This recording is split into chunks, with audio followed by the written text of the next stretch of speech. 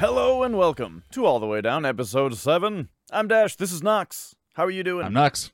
I'm okay. How are you? I'm very good, actually. I've been doing well. It's good to hear. Yeah. To continue last week's topic, last week we talked a whole bunch about, like, what are our favorite controllers and all that, and we had some things that we agreed on, but we avoided talking about, like, the dumb and wacky controllers, for the sake of, like, keeping it simple for now. We talked about the N64. Well, it's funny you always got to bring up Nintendo because one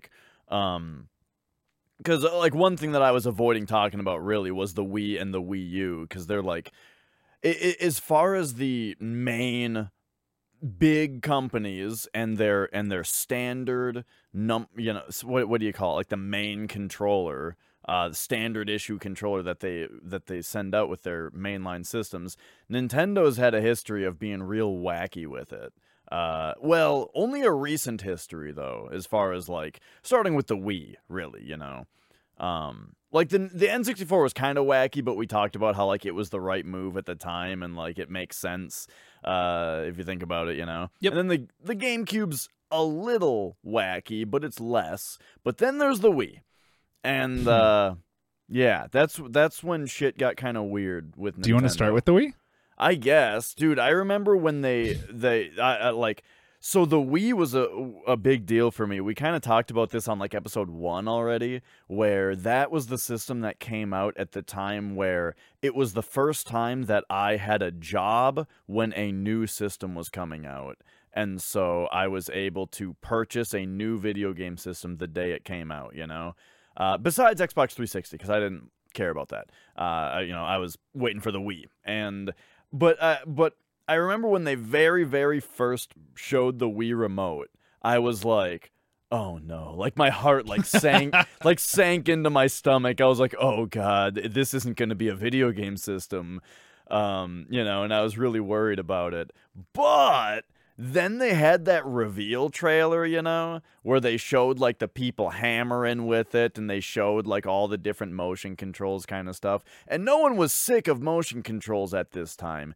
Basically, it was like, motion controls weren't even a thing yet. So it was really a case of like, I saw that the controller was remote shaped and I didn't consider any of the possible cool things that could be out of that. I just thought, oh, for some reason it's shaped like a remote, But then they showed the trailer that was like, hey, this thing points at the TV, so like shooty games are going to be cool. Hey, this thing is motion controlled and here's all the things we can do with that. And then instantly I was psyched, it completely 180'd me. And I was 16 or 17, right? So I was easily swayed by their fancy trailer for it. Yeah, I actually didn't get into the Wii until mid-late era, probably like mid-late-ish. Mostly because I've said this before, but I skipped the kind of PS3, Xbox 360 generation for the most part until Mortal Kombat 9 reeled me in with the PS3. So I got into the Wii thinking, well, fuck the 360. I don't like that. PS3, whatever. I have one, and then all of a sudden on Craigslist there's a Wii for $40 with like 2 games and 2 Wiimotes with the motion control stuff and everything. There's like $40. It's like I can't say no to that. So I went and grabbed it, and I had fun with a couple titles. And this is actually after my experience with Smash Bros. Brawl. So I was already kind of like, I wasn't surprised by how much I liked the Wii. I was just so happy with the way it worked when I found that Wiimote. Like, I think I remember before it came out the rumors of like, Nintendo's doing this weird remote controller thingy. And yeah, like you said, it wasn't quite explained yet that it was going to point at the TV, that there was a motion sensor. It was all just, what the fuck is that thing? And then it wasn't even like the showcase of like the Wii Sports and Resort stuff that, they got to sell the console. None of that really did anything for me, although it is very fun. My friend Tyler brought over his Wii. and at our house, and we played. I think it was Resort for like 3 hours. It was fantastic. Right. But the motion control plus that they added, I think, for the more advanced kind of Wii Resort stuff, that later on became the second revision of the Wiimote when they had, like, I think it was when Twilight Princess came out and they needed that more intricate motor and gyroscopic stuff, control data. They needed that for that game. Skyward Sword. So it might have been Skyward Sword. I'm not Yeah. sure. But it was the first time that they had released new Wiimotes with that were like longer, so you didn't need the like add-on thing at the bottom. And I think there were special editions, like there were gold Legend of Zelda Wiimotes. But yeah, Yep. it's like as soon There's as a I played red that one that came with New Super with Mario Mario, Bros. yeah. I actually think I might have one of those. I think I do, or I definitely do. It's Nicole's, but Yeah, but when I, it's so weird when you look at it. But just like the N64 controller, everything makes sense as soon as it falls in your hands. You play Brawl, and it's like it's the most ergonomic controller I think you can actually come up with, because my hands are now resting at my sides, at my lap when I'm sitting on a couch, and I'm just like losing a Smash Bros. Brawl match. Like. I was like, this is so weird, but so fucking relaxed, and it's so fun. And even though, just like the GameCube, there's like the A and B or 1 and 2 buttons with the big A button. It's like, there's so few buttons, but it all pulls together remarkably well. It's very simple. Like, that's kind of why I'm not a huge Smash Bros. Fan, because the controls felt simple with the Wiimote. But like, the fact that it worked at all is actually amazing to me. Yeah, I'm a little half and half on it. First, though, remember when we're talking about like the reveal of the Wii and its controller and all that. Back then, it was called the Revolution. That was like the code name. Remember that shit? I do. Yep. And then they revealed that it was, hey, it's gonna actually be called Wii, and everyone was like, "Oh, Wii, that's so dumb. They should have called it. They should have just called it the Revolution." But like, can you imagine if it was nowadays and we were talking about this Nintendo system and it was called the Revolution and we're still saying that name? It would sound so like pompous and ridiculous. But anyway, so I agree that like the Wii Remote is super comfortable. Like, it fits in your hand super, super well. It's got the A button in just the right place, all that kind of stuff. Just like the N64 controller with the analog stick, also like with the nunchuck, like everything is in the right place. But I do have a couple gripes with the Wii Remote, which is that like I'm not into motion control still. Really, and like aiming at the TV for things, I don't know.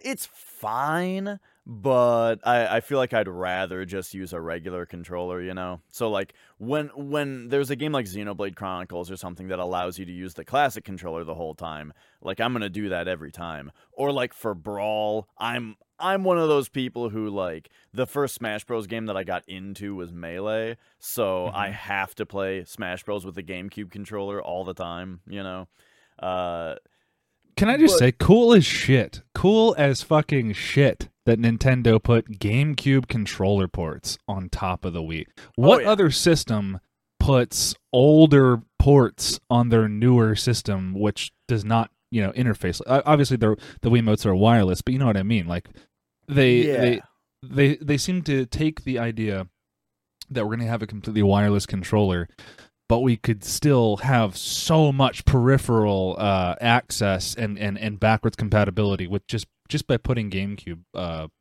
ports on top.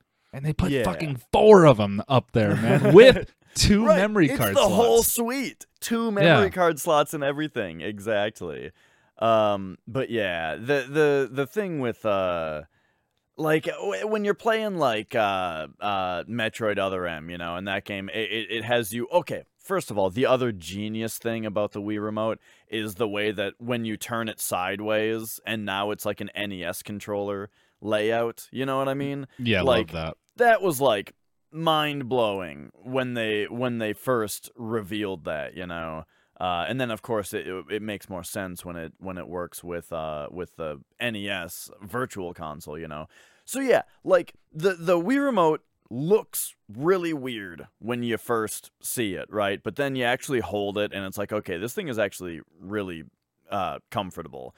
And then you turn it sideways and oh my god, it's like a sideways controller. That's really cool too. My only issues with it are just that, like, I'm over motion controls for the most part and that kind of thing. And so it's like, You know what, though? Maybe I shouldn't speak too soon about that because I have actually never played a Motion Plus game. I've never Whoa. played Wii Sports Resort. I've only What? played Wii Sports. And Skyward Sword is one of the only it's one of the only Zelda games I haven't played. I think like the Conduit 2, I think used Motion Plus. The Conduit 2, I want to say, maybe even the first game did this, but I think it was just the second one. That was one of the pointy shooty games, but they were able to use the Motion Plus to make it so that if you aimed outside of the screen, it still knew where you were aiming because the motion tracking was so good. Yeah, you know? cool. So yeah, like stuff like that. But, you know, so maybe I would like it a little bit more if I played one of those games. I'd appreciate it a little bit more. That's a cool use of the technology I didn't even think about. Because what I was going to say was the thing with the Wii was they kind of brought light gun gaming into the era in which it was dying because of just technologically speaking, you know, LCD TVs were starting to become the norm. They made it so you didn't really miss it. I wouldn't ever say it's as good as, like, well, really depends on the game and how it's programmed, but I feel like the Wii's motion controls when it came to like shooting style stuff felt like there was a good bit of lag there. Like it felt like I was actually hosing my enemies down with a garden hose rather than actually shooting them, you know? Like that's how the aim felt. The other kind of issue with light gun stuff on Wii is that they have to put a reticle on screen because it's not actually aiming at the TV, it's just tracking IR, you know? And so, like, to me, like, I did play a lot of that one Resident Evil game, the Umbrella Chronicles, you know, the, like, rail shooter Resident Evil game. I didn't see that one, no. I did play a lot of that game, but overall, though, I'm, you know, I don't know if I want to play light gun games where there's a reticle on screen. I'd much rather it, you know, be the other kind of thing.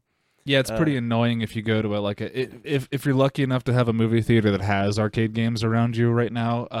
You can find those like those new Terminator arcade games, and it's like the classic. You hold the machine gun or whatever, but man, that just slow reticle right in the way of all the action on the screen is just such a bummer. I can feel that. Yeah. But yeah, so overall, what I kind of get out of the Wii is that like the controller is really comfortable. I just sometimes I feel like it doesn't have enough buttons on it. Is one thing. Like, or at least not enough buttons with immediate access. And then the other thing is, like, because of the little bit of motion controls and that kind of thing, sometimes it's like, man, I'd like to play Mario Galaxy again, but I don't want to fucking whip the controller every time I want to make Mario spin, you know? It's just a pain. I can see that being annoying.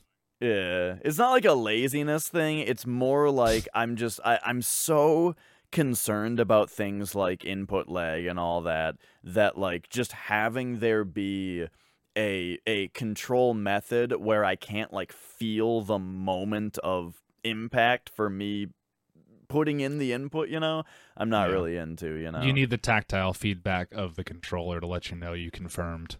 Right, yeah. And so, you know, you don't get that with the waggle and stuff, and so Mario Galaxy is still a great game. It's just that, you know, maybe I'd play it more if you could play it with the classic controller.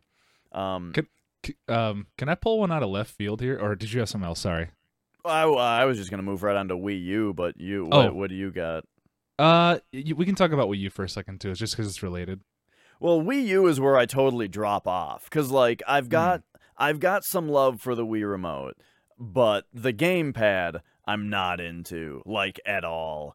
It's just, like, way too big with your hands feeling like they're a foot apart. It feels like what I thought a Game Gear was like. Oh, yeah. I mean, the one thing that I'll say very positive about the gamepad is that the D-pad is pretty solid. It feels good. And like the A, B, X, Y buttons are generally pretty good feeling on those as well. Well, you've got like a weird thing on it, so I got the condom on it.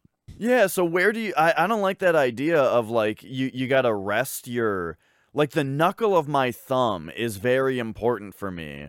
Where for you it's gonna be like resting on the silicone, and then so the buttons get pressed in deeper than where your thumb is resting. No, they're totally cut out. Like the whole area is as if you didn't have it on at all. It's pretty comfy, Yeah? actually. Okay. It looks a little close, but I'll take your word for it. But okay, There you okay, go. okay. I mean, listen, you definitely feel it, and I do not like the actual feel of silicone in my hands, especially the material like this, where it's just gonna just pick up dust and just not let it go. Well, then rip that bitch off, dude. Well, I want to protect the one thing of this that is gonna see a lot of like motion and shit, you know? Yeah, it's one of those things, though, where it's like, is it worth protecting it if it means that you never used it to its full pleasure ability? I You know don't what want I to mean? find the pleasurability of the silicone condom like- on my Wii. You know, it's like you can either enjoy it 100% and maybe it'll get, you know, maybe there'll be an accident someday, or you can enjoy. Boy, this really sounds like I'm talking about something else, but you know, or you can have the cover on it and it feels, you know, 50% as good to use, but you can use it all you want. Here's my game plan. I maybe play Wii U games once every 3 months. If I get into a series or play a game that I have to come back to the Wii U on, I'm ripping the bitch off and not putting it back on, probably. If I have to use it a lot, yeah. But yeah, like my other issues though is I feel like the battery life on the gamepad isn't very good also, but that's because that might be because I got mine used, and who knows if the previous owner didn't take care of it or even swapped it out with something shitty. I haven't looked. But the other thing about it though is that the Wii U marks the era. Actually, no, the Wii. Did the Wii do this? I always had Rumble turned off on the Wii, but on the Wii U, I felt like that was when I first noticed that Rumble was starting to become vibrate, you know? Like it started to become a cell phone vibration instead of like a nice chunky rumble, and it made this noise. Like every time that the gamepad was rumbling, it was like, and it just, I hated it. It. That's the Wii U gamepad specifically? Yeah. I haven't noticed that yet, actually. Maybe it's because I got mine used. Who knows? But luckily the Wii U does have the Pro controller, which solves a lot of the issues. But that's a weird thing for me, is that Nintendo makes a system. They say this is the controller that's in the box, right? It's the gamepad. But if you're a pro, then you got to get this other thing. The gamepad that we packaged with the system, that's for casuals. That's for idiots. If you're a pro, you're going to get the Pro controller. I think that's weird to have the Pro controller be sold separate. But anyway, I agree. I've never been a fan of that. The messaging is just kind of weird for on that for me. Well, hang on. So I'm gonna say that this is weird too, because you brought up the Pro controller. I will say this: I have one here. It, as far as I can feel, is definitely aimed at the more like PS2 kind of fan like crowd. Well, PS4 rather, PS3, PS4. It's got more of that shape, I would say, with the handle grips of kind of like an Xbox. I was gonna say, I feel like the whole controller itself feels almost exactly like a 360 controller. The shape of it. I think the shape of it looks like that, but it feels a little bit more like PlayStation to me. Just because it's weird. It's hard to explain without having all of them here together. But the one gripe I have about this, and I do like the way it feels. So we're talking about the Pro controller. We're not talking about the Wii U Pro controller. Yeah. Imagine the Switch Pro controller, except the D-pad and the left movement stick are switched. So the way around. Yeah. Well, yes, as exactly. in the D-pad and the left analog stick are in the same spot as the Switch Pro controller. It's the face buttons and the right stick that are swapped. Mm-hmm. Yes, the face buttons and the right stick. So both the sticks are in the higher primary position, and then the D-pad and the face buttons are in the lower position. Yeah, it's kind of weird. Can't stand it at all. Yeah, it's weird. I do not prefer it for sure. It's not what I would ask for, but I played through a couple Wii U games with it and got mostly used to it, and it was fine, But yeah, one thing was I want to say for Super Mario 3D World, you can use Y and B for your run and jump as you would expect, but you can also use X and A, which because the face buttons are down and left from where they would normally be, you can use the higher buttons, and that kind of feels a little bit better. It's like closer to where you would expect it, I can see that. That at least felt better for that game. But yeah, for the most part though, I don't love where the face buttons are on that controller, but it's fine. But yeah, I like that the Switch Pro controller they went away from that design, and then It's also so they made much the face better. buttons a little bit better, or a little bit bigger too. Bigger, which is yeah. nice.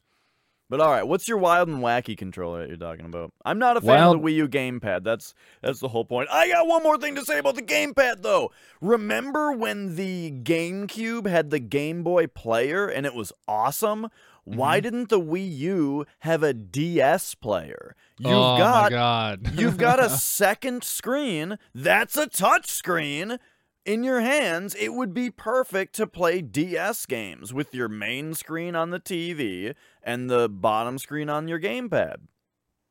I've never actually given that any consideration before. That's a great point. I want to say real pickle. Yeah, I mean, it's got to just be the fact that the DS's top screen is like what? Not even like 360p. It's not a high resolution. Yeah, I mean, I would say that didn't matter for the Game Boy player, which had the same problem, but that was back when most people were still playing on a CRT. So yeah, I mean, well, here's the thing though. Yes, that you are correct. However, they did do a DS Virtual Console on the Wii U. So you could play DS games on the Wii U, and they weren't concerned about the chunky pixels, Did they have both screens though? Yeah, it was top screen on the TV, bottom screen on your gamepad, or it was... so they actually did do it like that. Yeah. What the fuck then? Yeah, it was a little customizable even. You could flip the screens, you could have both of them on your TV, there were plenty of options. Totally, they should have just made a DS player, but who knows, maybe it was that the Wii U just didn't sell well enough to justify this like huge accessory for it. Yeah. Or B, they wanted to sell you virtual console games instead. Dude, okay, I don't think I buy either one of those because I think saying, hey, here's this thing that you can now play DS games on your TV and your gamepad in your hand and your home, I think that could have fucking saved the Wii U, actually. I think that might have sold it pretty well. I don't think it's worth the virtual console. Nintendo has made some stupid decisions before, but I mean, who hasn't? No, yeah, I do agree. I think that if there was a DS player for the Wii U, that would sell a lot of Wii U's. Totally. Because god damn it, the DS is not only just the DS, but the 3DS is huge. If you could have 3DS and DS emulation via a peripheral that lets you play shit in the Wii U, dude, that probably would have made the Wii U sell so damn well. Yeah, I think so. But yeah, especially if you bundled it. It's always been weird to me that they never did that. Yeah, that's a great point. I'm glad you interjected with that because I've never even thought of that. I didn't even know about how the virtual console worked with the gamepad and your TV. No clue. That's Wii U virtual console, so it'd have to work like that. It's not Wii virtual console. I had kind of a funny thing with that where I got a modded 3DS to be able to capture it, for streaming. And I played through Metroid Prime Hunters. And I was like, man, this looks pretty good, but it kind of looks shitty also. I had this issue where the 3DS embiggens the picture a little bit because the 3DS's screen is bigger than the DS's screen, or at the very least, it has more pixels. Yeah. So it embiggens the DS graphics to fill up the whole thing, but it does like a little bit of bilinear filtering or whatever filtering it is on there. And so it's a little blurry, And then I got Metroid Prime Hunters, I think, it was that, on the Wii U Virtual Console, and I was like, whoa, the graphics look so much better with these nice, clean, razor-sharp pixels, And then I only learned later, hey, guess what? If you want to play DS games on your 3DS, if you hold the start button while you boot the game, it boots the game in the original DS's resolution without making it larger, and so it's pixel perfect, and oh my god, it looks so much better. Nice. Like, yeah, you've got some black bars around it, because the screen's a tiny bit smaller, but after 5 minutes, you don't even see them anymore, and you're enjoying much better looking pixel art. So there's a tip for you if you didn't know. I didn't know that. That's pretty cool. Yeah, my wild and wacky out of left field controller I was going to bring up was actually something I've never tried. I was going to ask you, maybe you can answer after this, but there's always been a weird controller that I've wanted to try so fucking bad, and they're hard to find because I want to say they might even be exclusive. Have you ever seen, for the PS1, the Namco NEG-Con controller? NEG-Con? No, I've never even heard of it, I don't think. Or or NEG-Con. I have no clue how you actually pronounce it. I think it came out it was kind of early in the PS1's lifespan. The whole kind of gimmick was that they wanted to make a controller that you can alternate it. If I'm talking on my ass again because I haven't tried it, but the idea is to control a value, like an analog value, with, instead of using a stick, the controller is kind of bisected in half, and you actually twist both sides of it while you're controlling it. I apparently have seen that. I think they made that for Ridge Racer, I want to say. Yeah, that's what I first thought when I saw it, was that looks like it's made for a racing game. Yeah, you twist the controller, and that must translate to like analog stick left and right. I also saw, similarly, I saw a controller once where the left analog stick was replaced by like a rolling wheel kind of thing. And there was some other detail about it also that made it seem really racing gamey, but it was like the same thing where Are you talking about there was like an arcade mod I saw on Twitter the other day. It was pretty cool. Is that what you're talking about? Do you know what I'm talking about? I saw this a long time ago. So okay, never mind. I don't know. But it was like you're talking about, it's a handheld PlayStation controller that looks totally normal. Normal as in the shape of it, except that instead of a left stick, it had like this like slider or roller kind of wheel thing. Was it also a Namco controller? Did it kind of? I don't know. Did it kind of have that shape of a Virtual Boy controller with a big weird tire in the middle? I'm seeing that actually on a Google image result. One. It's called the Jog-Con. Not that one either. Not that one. Okay. But yeah, just a weird controller. Like, hey, if you I get it. If you play a lot of racing games, that analog stick might be a little like not accurate enough, Yeah, I've always kind of wanted to play a racing game with like the full 900-degree steering wheel, I actually have. It's not as glamorous, unless we're talking about a different one here. But like the reason I'm kind of like attracted to the Namco NEG-Con, whatever you call it, is not even so much yes for racing games, but like I'd love to experiment with other kinds of racing games and other kinds of general games. Like if you think about the way that you're rotating each side of that, it's a lot actually closer to how you would control a motorcycle than you would with an analog stick. Oh, yeah. it would simulate like a lean event in your hands, and I think I think that would translate into like a MotoGP game pretty well. Stuff like that in general. But like, what the hell would it do in a fishing game? You know, what would it do in a beat 'em up? What would it do in a shooter? You know, I have no clue what you could do with that.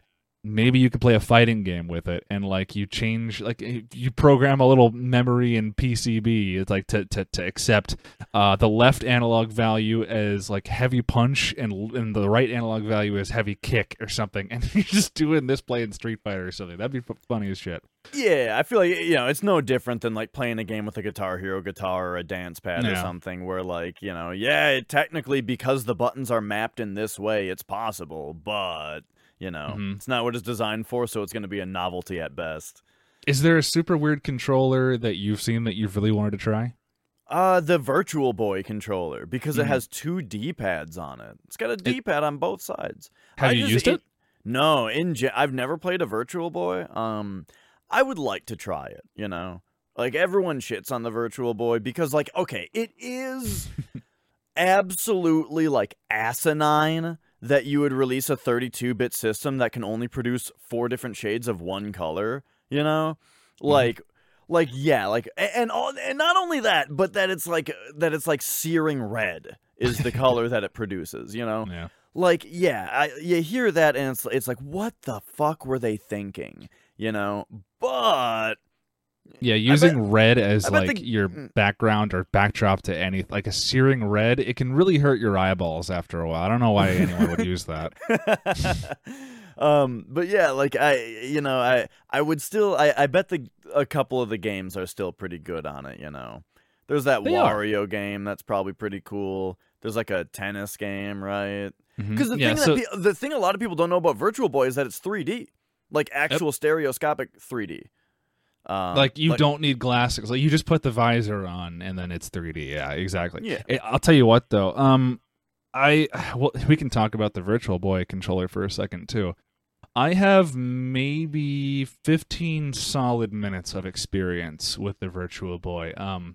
Because shout out to my local retro gaming store, Dawnstar Video Games here in Richmond. They got one in, and I just fucking rep for them so much because they're just a really good company, great people and everything, and they let me try the Virtual Boy in like a couple days after they got it in. Just so you know, the price tag of that thing is like $400, and the base station that holds this heavy ass visor is broken. They're very commonly broken, but they had some mess of super glue on only one side. It was sketchy, so I didn't want to play it too long because I don't want to break it. You buy it that situation. I mean, I'd love a Virtual Boy, but not for $400 and for broken. Yeah, not a broken one. Yeah. Yeah.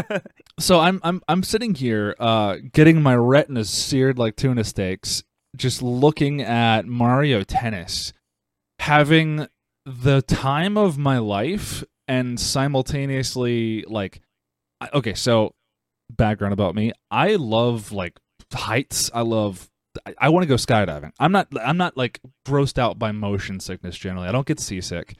15 minutes I want to say of the Virtual Boy did not make me sick, but you know how you remember those Magic Eye paintings you have to unfocus and cross your eyes to look at? Yeah. I love those. Yeah, imagine looking at those and seeing the shape, except that shape is now moving and you're tracking something and you have to follow that image without unfocusing your eyes. Or focusing your eyes, rather. The eye strain of a Magic Eye times like 50, and then you're also using your cognitive abilities to understand what the fuck you're actually seeing, and your eyes don't fully understand, but your brain goes, maybe, okay, we'll piece it together this way. As far as the controller, though, it's comfortable as shit, dude. It's ergonomic as hell. And your thumbs both sit dead center on those D-pads. It's the Wii U gamepad, except it's D-pads and it works. Like, with Mario Tennis, I want to say, my memory is shit, but I want to say the movement of Mario Tennis was... You could have it on either D-pad, so you can move left to your left side with the left D-pad. You can move right with the right side on the right D-pad, but I think you could still go opposite directions, just going on the other input of that D-pad. That or one of them was used for like 3D like more complex spatial movement. So like say you're Mario and well you don't it's not a Game Boy. You're not going to hit B for strike and then bam there goes the ball. This is the ball is coming up this way. It's coming down this way. We got to play to the 3D 3D so like ness the right D-pad kind of controls like the direction of your tennis of racket your swing? tennis. Yeah, exactly. Oh. I want to say it did that more than the movement, but I want to say movement was also on both sides. I can't remember, but it's comfy, and it's weird because it's like that's the one good thing that console did, except the weird fucking quirk. Okay, the shop owner was not in the shop when I came by and played, and I was working with the person working at the time, and we were sitting here trying to figure out where the fuck do you plug this thing in? Like, okay, so it took us about 30 solid minutes of like Googling and then like, what the fuck? There's something weird about my controller. Oh, my Virtual Boy's broken. Couldn't get a lot of good answers. Which is stupid because this is like a main feature of a console. This should be common knowledge, but it's not. So you plug the controller in to the wall, like not to the.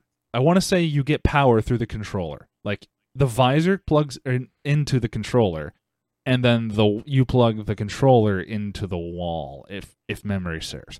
And like you know how the brick of the GameCube, the power brick, has that one little cable coming out the end, and like it looks like a little Lego brick with a 2-prong thing, and one side's a semicircle and the other side's square, but it's one solid pill shape kind of. Imagine that coming into the visor from the controller, and then the controller to the wall. So if this was a I could understand this design if this was a device that you wore on your head and you were maybe moving around. Because if you walked out of range of it, you instead of yanking on your head, instead of your head yanking on the wall, it would be the controller, Get a little tug in your hand, yep. So that I could understand. However, from what I understand, you don't strap the Virtual Boy to your head and have it be free moving when you use it. I would say that I'm disappointed that you don't, but that thing is kind of front heavy too.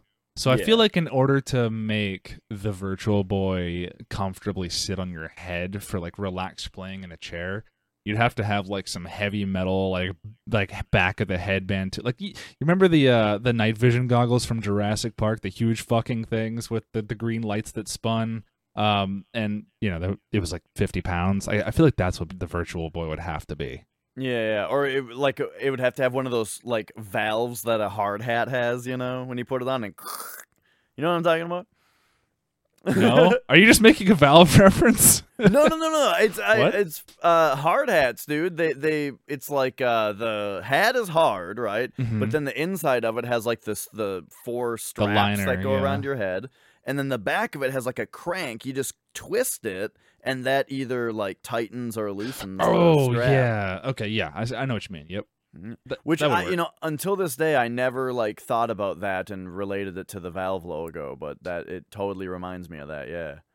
Yeah, and that was way the Valve logo. That was way before they ever planned on getting into VR, so I don't think it was related. But for sure. Yeah, I don't know, but I'm glad you brought up VR because the thing about what you were saying about like your eyes are doing like a magic eye, right? Because that's like how stereoscopic 3D works. The difference with the magic eye is that it's a single image in front of you, and you need to like use your willpower to unfocus your eyes on it and then focus them differently. While with like VR, and I thought with like the Virtual Boy, your eyes are getting a different image, each of them, and so they in theory they shouldn't have to do any kind of magic eye stuff. They should just see it and your brain goes like, oh, it's like this.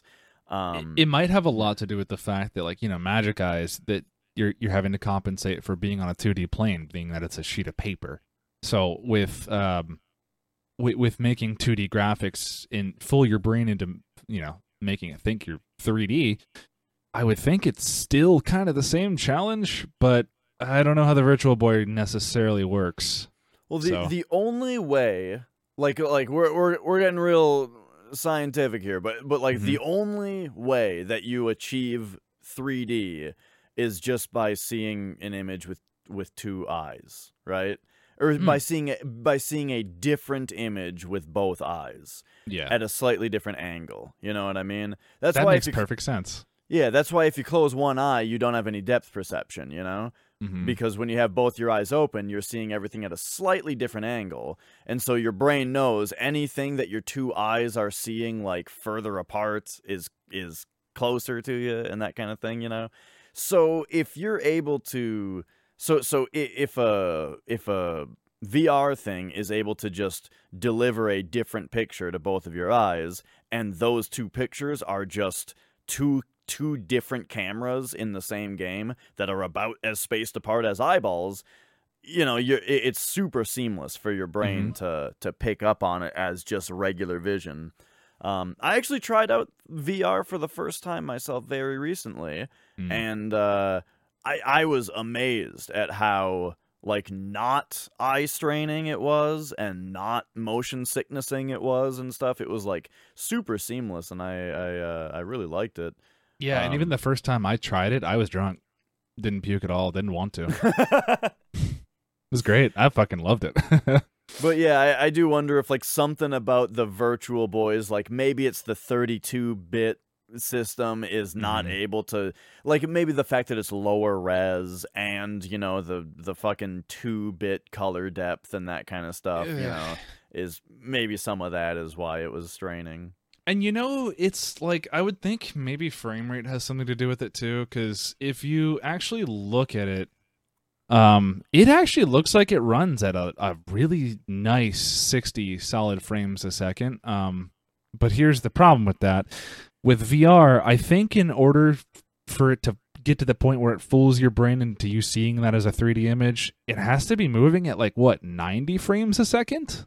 I Yeah, I'm not sure what the actual number is, but I'm pretty sure most VR headsets are above 60. Yeah. Yeah, they have to be, or else I think you'd get severe, not even motion sickness, but like migraines probably. I would think. Mm-hmm. Yeah, there's some interesting stuff. Like I want to try out more VR pretty soon because when I used it, it did not trigger any kind of motion sickness whatsoever, and that was even playing a game that was moving. You know, like Hmm. you can play Beat Saber, and that you're just standing there. You know, there's no problem. But I tried another game that was like an auto. Like a on rails automatic movement kind of thing, and that's what you would expect maybe to kind of. Were you shooting like evil clowns at this weird nighttime, like a carnival, like roller coaster ride? Not Oh, like a Carnival? No. Carnival. Yeah, that was a Nah, good game. I love that. no, it was not that. It was what was I can't remember the name of it, I think but that's the free demo that PSVR actually packs in. Carnival. I can't remember, but I think it is. oh, so that was a joke. Carnival is a different game. Oh, okay. I don't know what it's actually called then. Oh, okay. But yeah, the other one I played, you were also shooting dudes. It looked a lot like Super Hot, but it wasn't Super Hot. Is Mm. basically how I would describe it. But anyway, point is though, I would want to try some of the other ones, like where you have some movement, like Resident Evil 7. I'd be really interested in trying in VR because I've heard that That looks that so has fucking like terrifying. yeah. I've heard it has like modes to reduce sickness where it's like instead of it being a smooth turn left and right, you hit a button that like turns you 30 degrees at a time or Mm. something. But I don't know. It sounds to me like that would hurt my eyes. Speaking of which, we're a little off topic here, but speaking of which, when I first played the 3DS, I thought that the 3D effect on the 3DS was pretty cool, except Legend of Zelda Ocarina of Time 3D gave me a horrible headache. And I was Okay. and it took me a minute to figure out why, but I think it was because the camera angle changes. Like it's doing all these cutscenes at the start of the game, and every time that the camera switches angles, And so my brain is like in one 3D space and now it's in a different 3D space in an instant. That was like hurting my brain when it happened, you know? I Or think like you if, said Ocarina of Time, right? yeah. I think that was the exact same game that I first experienced the 3DS 3D on as well. And I didn't like it didn't bother's not the right word. Here's my experience. I went, "Whoa, that's fucking cool." All right, now my eyes hurt, and I flipped the slider right down. I was like, "Yeah, Yep. it's way better."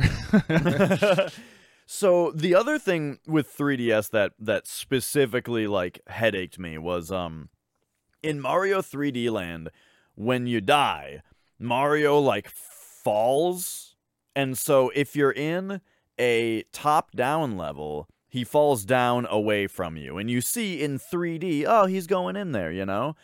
However, he falls like through the floor, you know?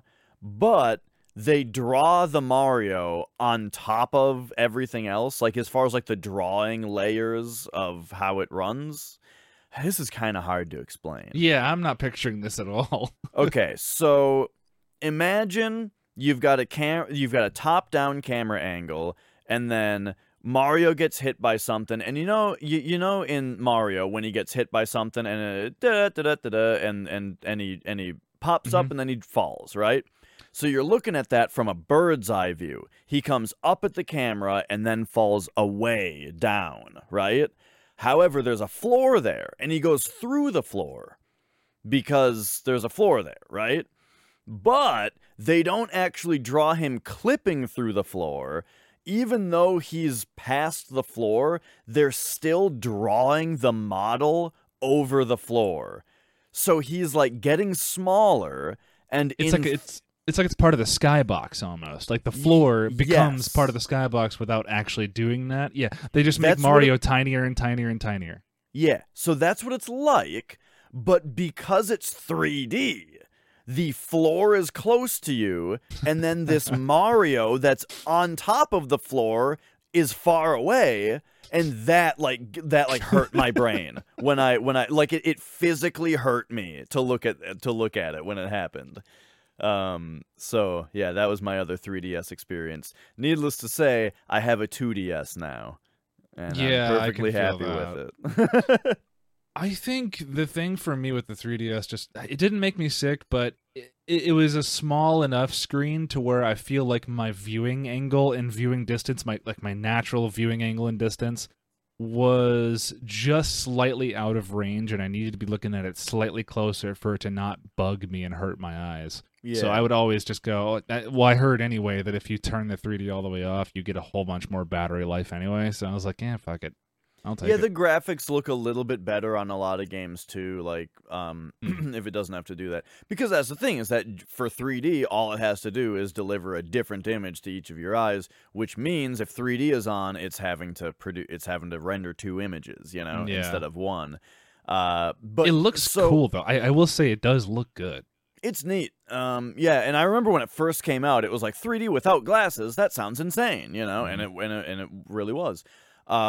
One thing about like the viewing angle kind of thing and needing the specific one is, have you tried a new 3DS? There's like 3 new 3DSs, aren't there? No, there's the 3DS and then there's the new 3DS. There's well, hang on, because I thought there was also like a okay, so there's the 3DS, then there's the new 3DS, then there was the 3DS XL. Yeah, it's the then same thing. It's just bigger. So same hardware as the new 3DS, but it's just in a bigger or you know. So there's the 3DS, and then there's the 3DS XL, right? And they're the same thing, just one of them's physically bigger.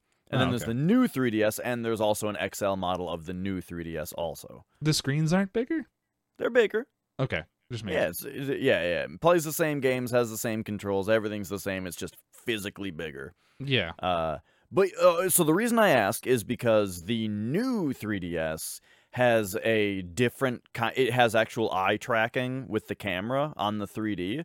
And so if you like turn the system to the side and stuff, it's still able to give you 3D. You know, you're not like off the sweet spot anymore. Cool. and it actually works surprisingly well. I was very impressed when I tried it. Where yeah, it's pretty cool.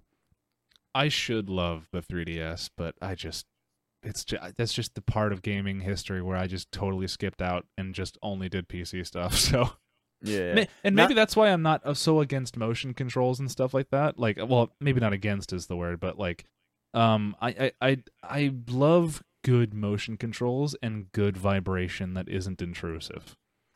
good vibrations. Good vibes. Yeah.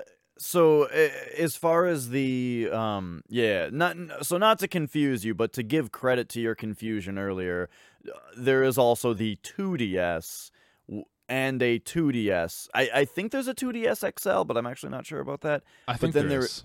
There is definitely a new 2DS and a new 2DS XL also. Yeah, So and I was like, what's the difference between what's the new part? So the new, so there's the 3DS, 2DS, and 3DS XL, and maybe a 2DS XL, right? And that's without the new, right? Those are all like the different models of the 3DS you can get. And then, so when you add new, it has a right analog stick as well as the left, and it has ZL and ZR, so it's got 2 shoulder buttons on each side. And it's a little bit more powerful. So there's like 3 games that it can play that the other one can't. And they stopped making those officially like last year or so, didn't they? Yeah. The other thing that is different about it is I think, and this might also be linked to the power level of the systems, is that I think only the new 3DS had a Super Nintendo Virtual Console on it. Yeah. I think. Interesting. I'm not positive on that detail, but if that is correct, then there's probably some other stuff too that it did differently. Yeah. But anyway, that's your various DS models. It's a wacky controller. Remember What's when that? they made bongos for the GameCube? I have a pair. Me too. I never used them, but I do have a pair. They don't feel good. No. I've used them. It's like it's not like a nice MIDI trigger or something, like on an electric drum kit or something. It's like it's like a big soft button that feels very bad to press. It feels very bad to press. Yes, it's like so. I never had them new. I think the game came out after I sold my GameCube for an Xbox. But I have a pair that I got from a Goodwill, so take of that what you will.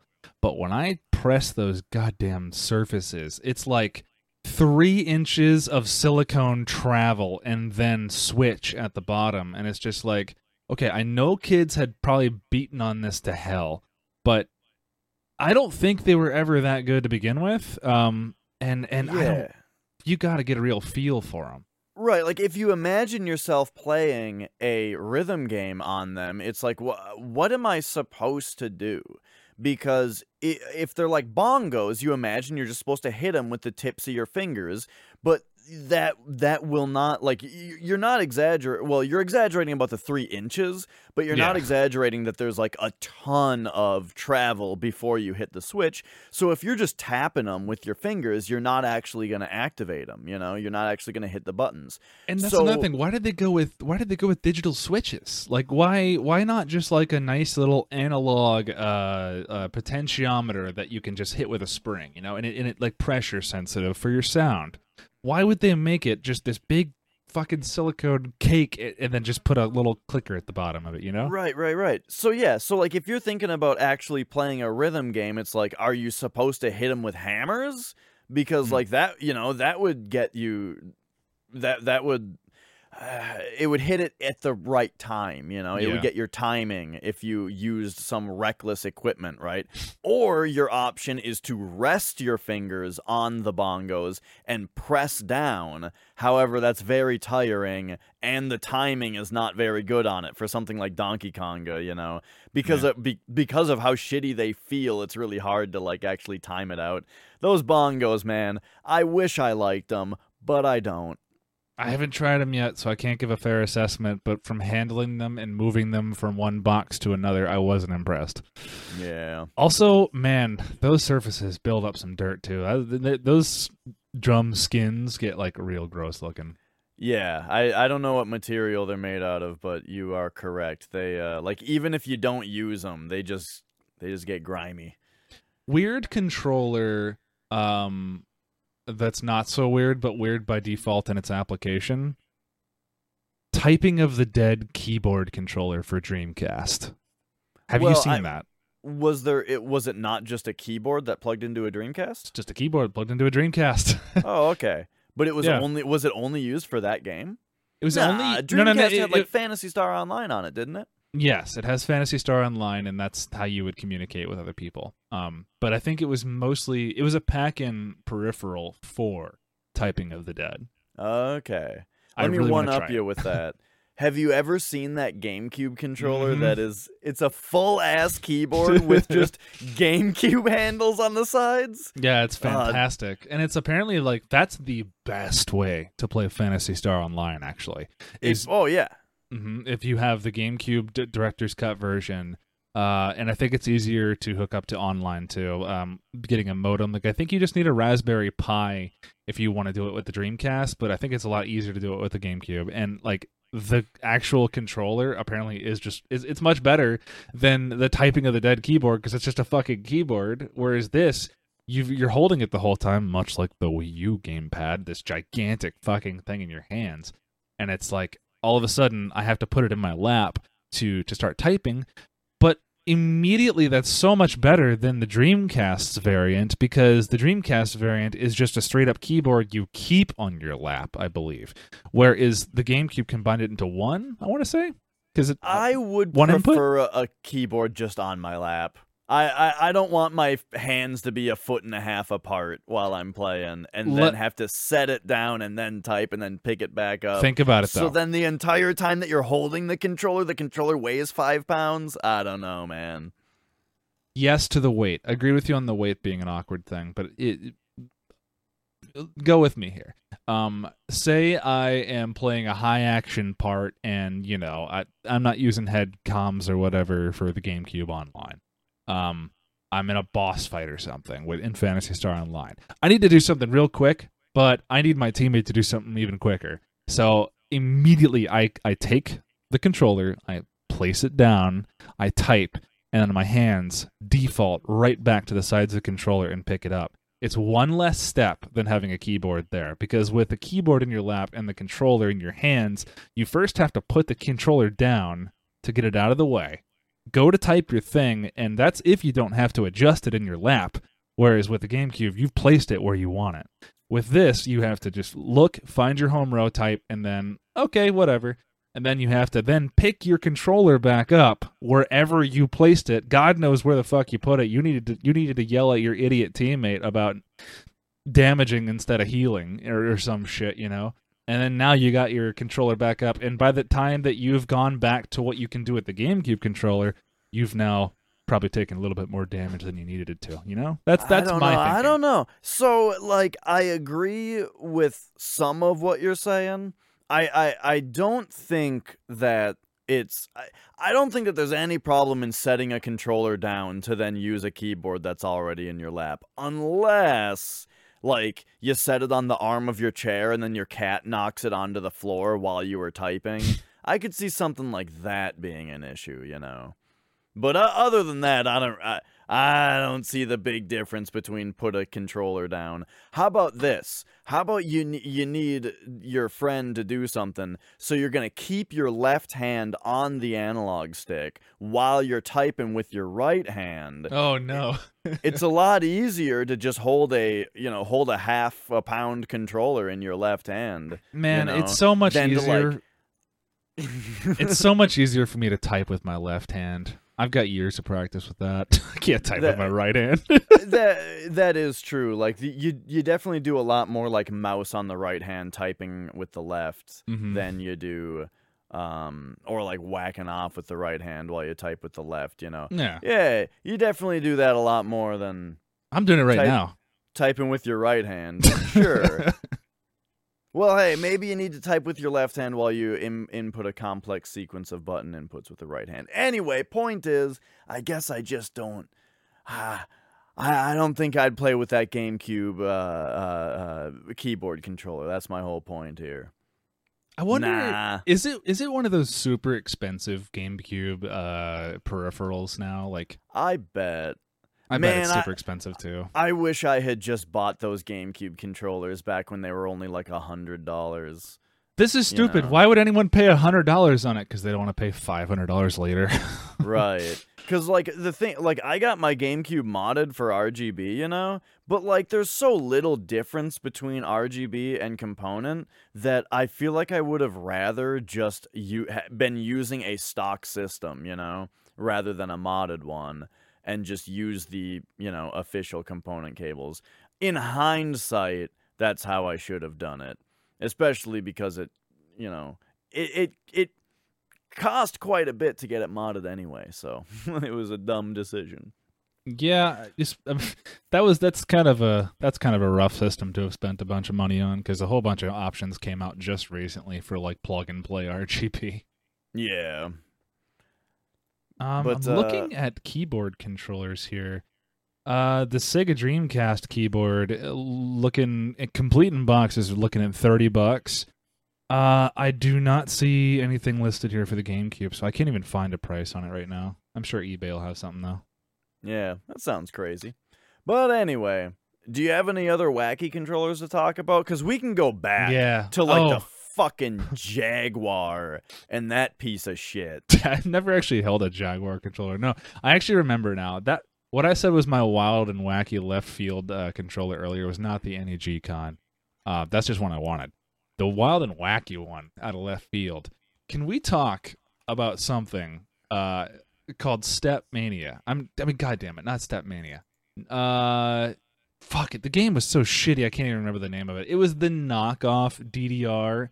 Where you know how the DDR controls is just like one big D-pad that you step on the floor. This was the opposite. It was every space that the DDR pad did not occupy. So it was top left and right, bottom left and right corners, and then a center button. And it was the stupidest goddamn. You play DDR for years. This game comes along, you try it, and it does nothing different except the control layout's fucky. It's like, dude, oh my god, I fucking hated that controller so much. I'm sure like maybe 2% of humanity out there who's played video games as well can actually identify with my complaint here, but can you see that at least being disorienting? Oh, yeah. Were you ever a DDR fan?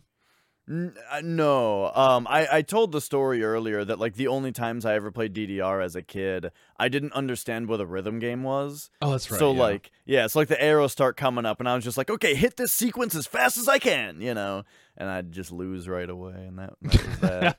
So then, you looked at it like a fighting game trials run or something. It's like, here's all the inputs, put them all in right now. Yep.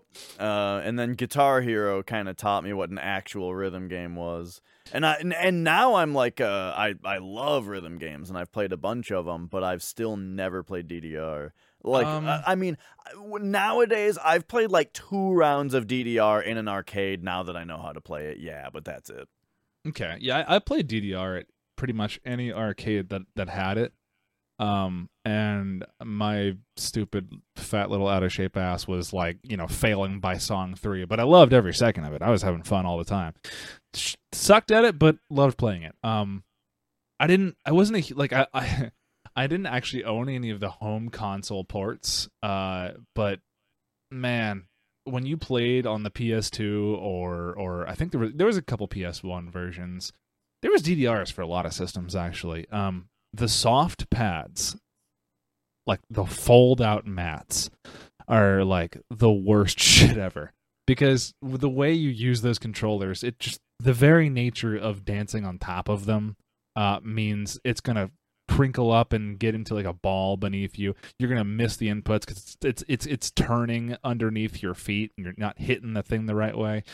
It's a mess, but you can buy home controllers for like $200 to $500, like actual steel plug-in PS2 controllers. Pretty cool.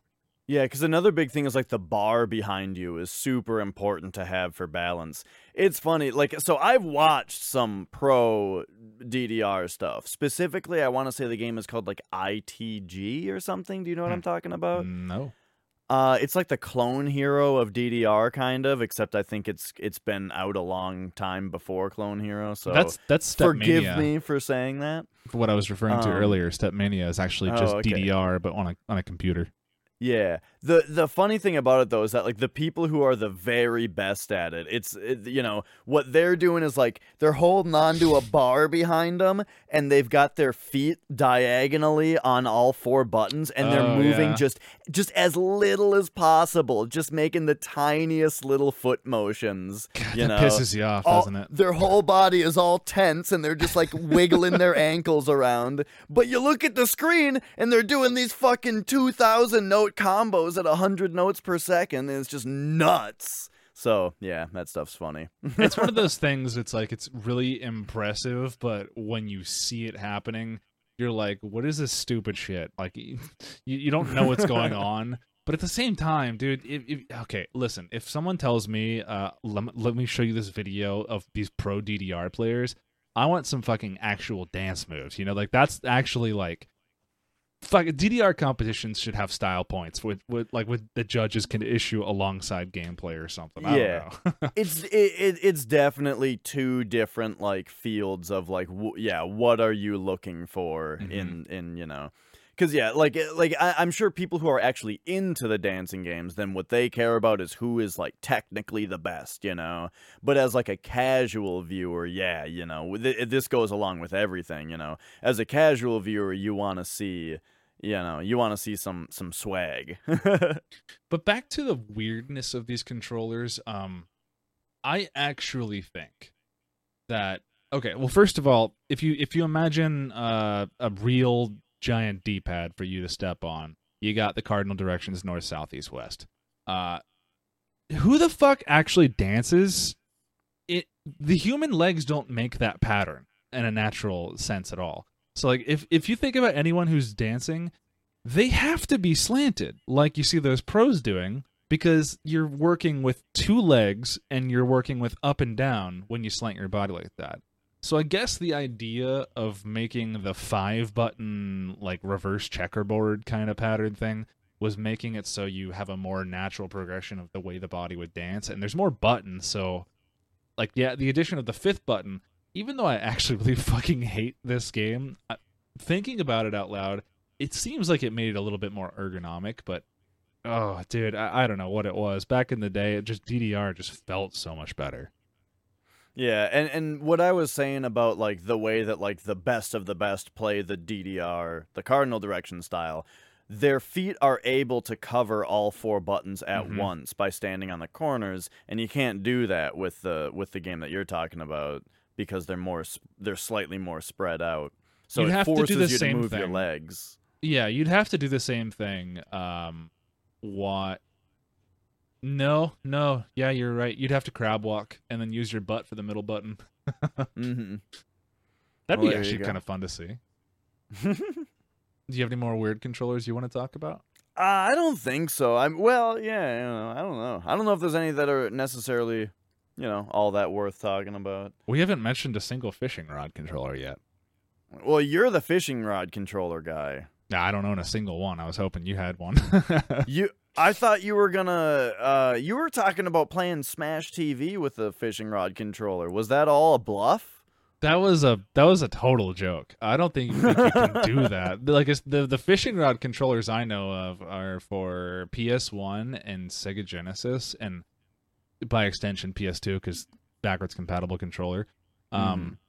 But I don't think Smash TV because I bought that on the NES, so there's no way I'm doing that with an NES controller. Um, but fishing rod controllers themselves, I'm surprised there hasn't been more progress made with things like the Switch with HD Rumble. Like I guess with the Switch's Joy-Cons, they kind of want to just be the fishing rod, but I feel like there's so much potential for the advanced motion sensing stuff that's in the Joy-Cons, like the HD Rumble stuff too, the HD Rumble stuff that could so well simulate the slight machine, like sewing machine kind of feel that you'd get from reeling in a fishing rod. Then there could be like the tug of like the hook actually like, you know, hooking in the fish's mouth or something like that. There's so much potential that I haven't seen explored, and it's hard to tell whether or not that's because the technology is there or if the demand is there, because I feel like fishing games are even less popular than they ever used to be.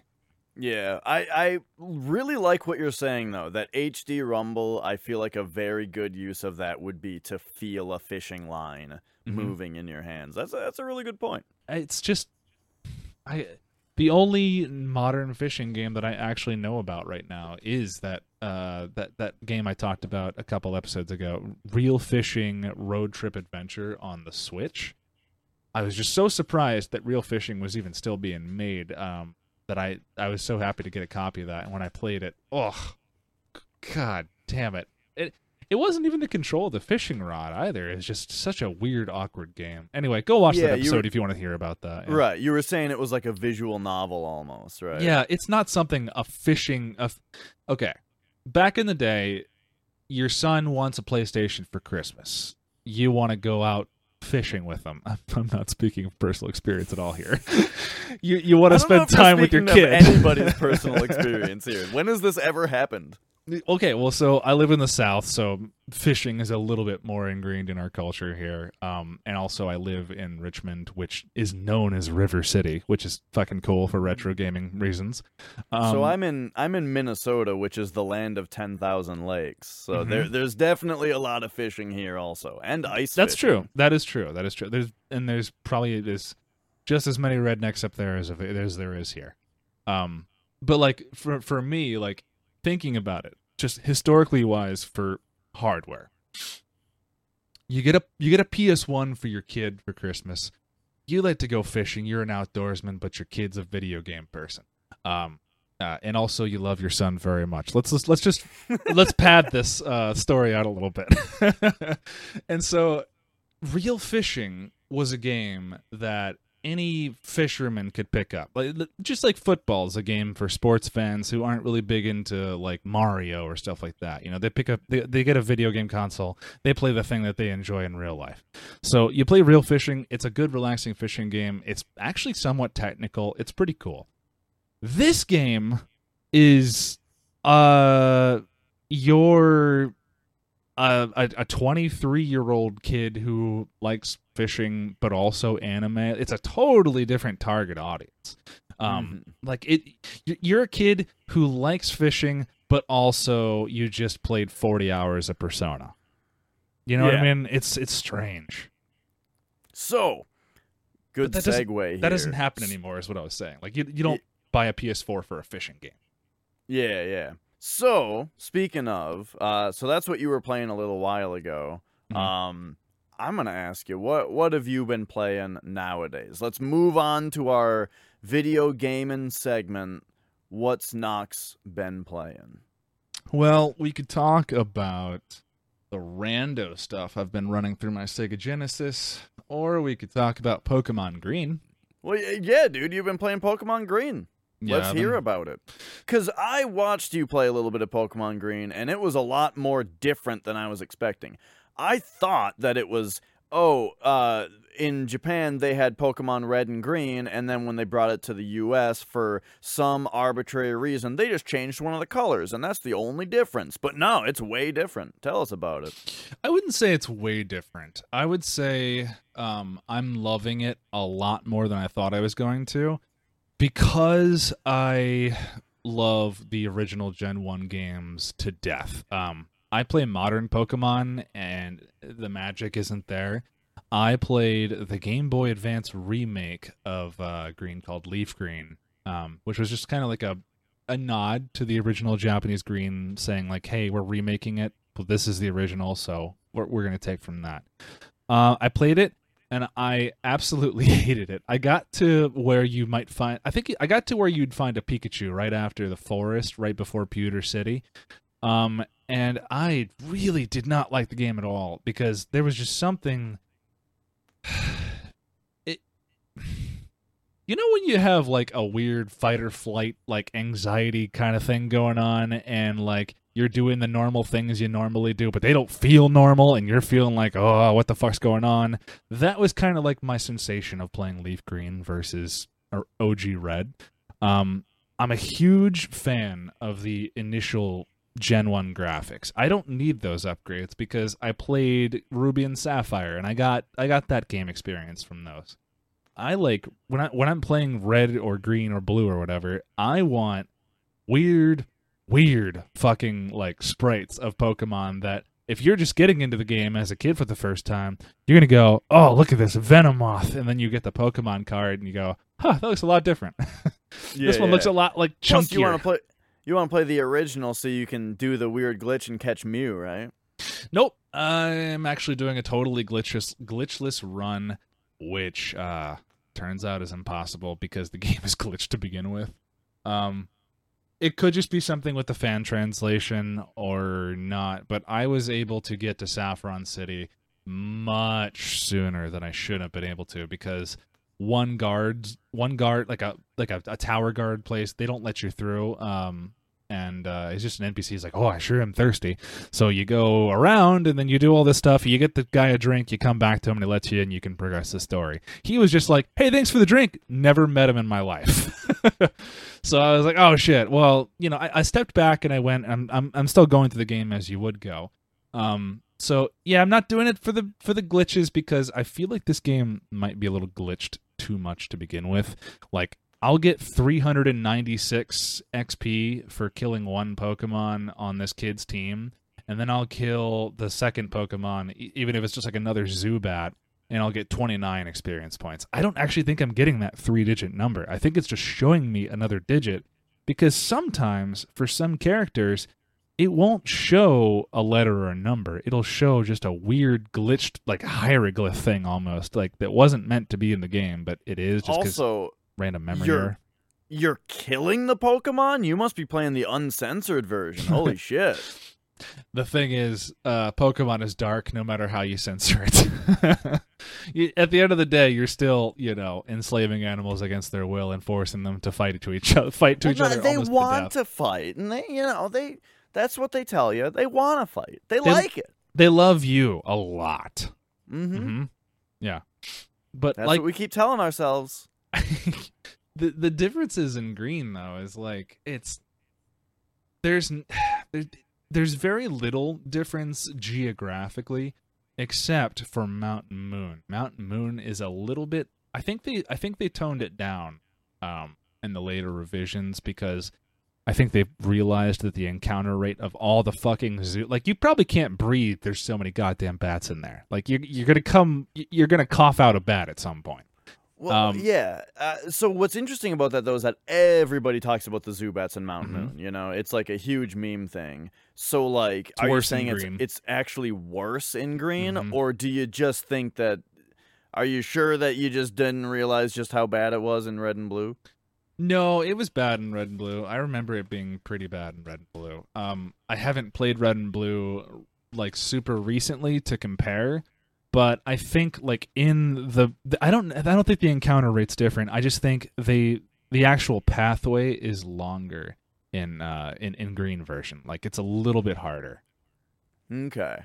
So yeah, so tell us about like the other differences, right? Because one big thing about it is that if not to just like speak for you, but the thing is Pokemon was this actually I didn't know until later, and this is super obvious for a lot of people, but Pokemon was a video game first, before anything else. It was a video game. Here's a new game, it's called Pokemon. And people are like, what's Pokemon? Oh, it's this. And then they made an anime later. Now, I believe in the US, though, we got the anime before we got the game. Or at least we got the game after the anime was in production. The reason I'm saying this is because in our Pokemon games, one of the names you can pick for your main character is Ash, and one of the names you can pick for the rival is Gary, which are the names in the anime, and that's not the case in Pokemon Green, right? Yeah, I actually don't think it is. No, I think you're totally right. I'm trying to remember what the names were in Green, but I'm pretty sure there was no Gary. Yeah. So, So that's like one thing, right? Is that like it was a little bit less attached to the anime in that way, but then also, well, just give us well, these Red and Blue are totally detached from the anime too. The Ash and Gary thing very well may be what you're talking about, where it came out later. So yeah, I'm looking at Pocket Monsters Green, Red and Green, and that's 1996 in February. Red and Blue came out September 1998, or 2 years later, in September. So the anime, I'm pretty sure, I want to say I saw the anime after I started playing the game. Pretty right, certain, yeah, but pretty same close here. by too. I'm pretty sure we got the game before we watched the show, but it may have been a show in Japan already. Yeah, I'm looking at that now. It's looking like well, that's for English, but the original run. Okay, yeah, the original run was 1997, so 1 year after the game came out. Yep. But one year before Red and Blue. To North America. Yep, you are correct. Yep. Yeah. So anyway, but also like all the sprites are different in Green. I wouldn't say all of them. Some of them actually look like they have the same exact sprite as they do in Red.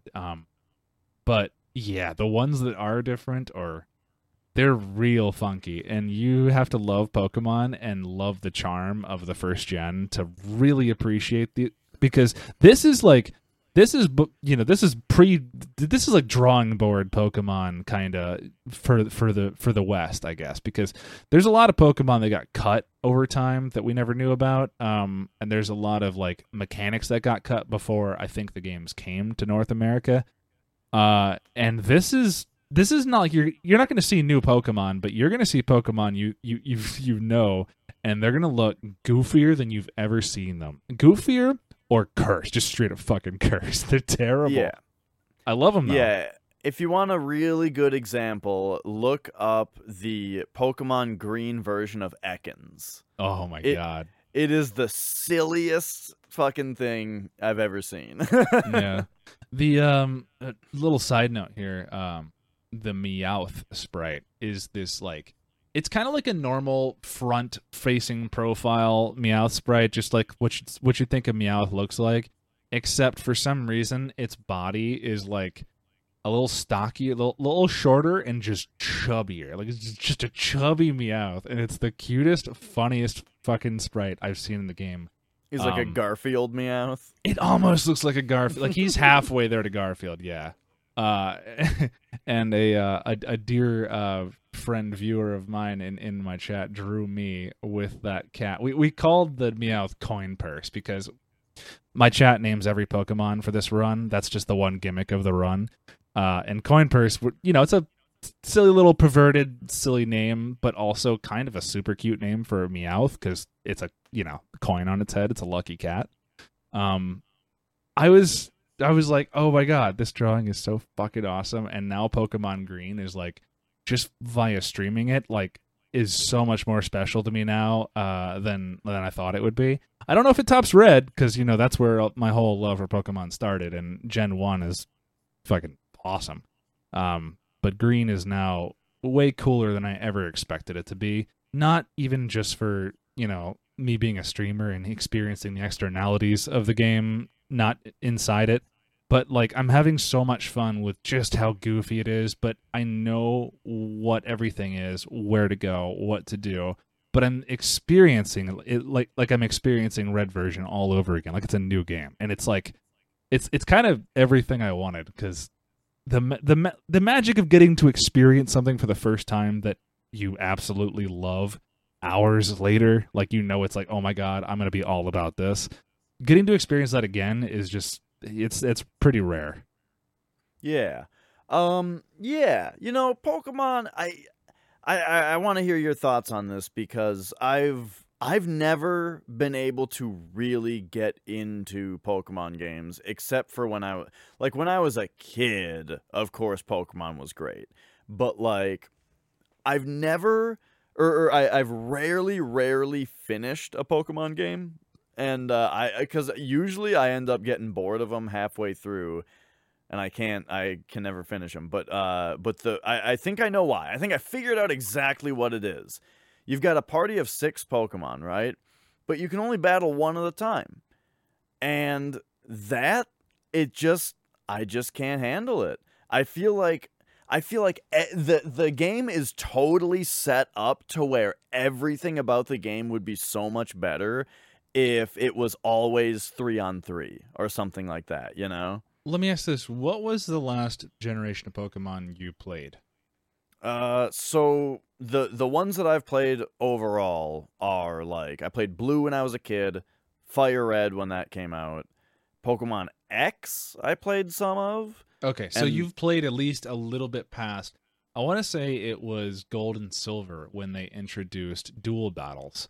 That Yeah. was where you could fight 2 of your Pokemon against 2 trainers going against you, or you Yeah. could be with another player in a 4-player multi-battle over the link cable. Right. So here's my deal. It should be 3-on-3, and every battle should be 3-on-3. Or the wild Pokemon, maybe not always. Maybe you'll fight 1 or 2 or 4 of them, right? But Imagine I need it to, that in Mount Moon with Zubats, dude. yeah, this is what I want. I Oh, need it God. to be a party because, like, the thing is, like, I love classic Final Fantasy or like Golden Sun, where you've got a party of 4 and you have to queue up everybody's attacks one at a time. You have to plan out your whole turn with multiple characters. You queue them all up, and then boom, it's battle time, and everybody takes their turn, and it's like this exciting thing where you see all of your different moves that you planned out with all your different characters kind of come through. And, then, this guy is hurt, so I'm going to heal him with this guy while these other 2 are still able to attack. And all these tactical decisions, right? But in Pokemon, it's just, he's a flying type, so I'm going to put my electric guy out and he's going to one-shot him. Yeah. And then he's a flying trainer, so he's gonna throw out 3 more flying guys, and I'm gonna one-shot all of them with my electric guy. And that's the whole game, is that it's one-on-one of you one-shotting things with your stab type bonus. So I'm going to say that this precedent was probably most likely set because of the limitations of Game Boy hardware, not being able to process a whole lot of graphical effects at once. And if they were to do that, the Game Boy's resolution is so small that, like, my God, look at the sprites for the NPCs and you as you're moving through the towns and whatnot.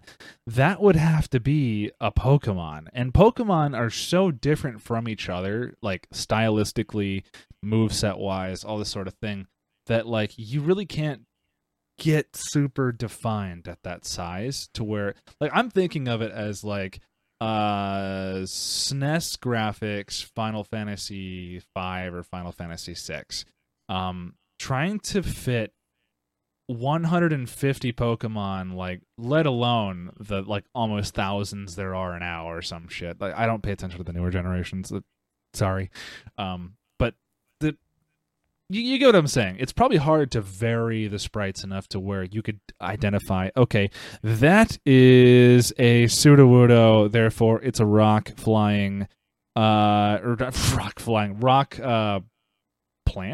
fighting. That's right. I don't think it had any plant. Anyway, yeah, it's hard to... I hear what you're saying. Yeah. Yeah. I hear what you're saying, but there's been fucking 20 generations of Pokemon games now, and there's still this one-on-one boring bullshit that I cannot stomach for a whole game, because it bores the hell out of me to have the one-on-one battle system, you know?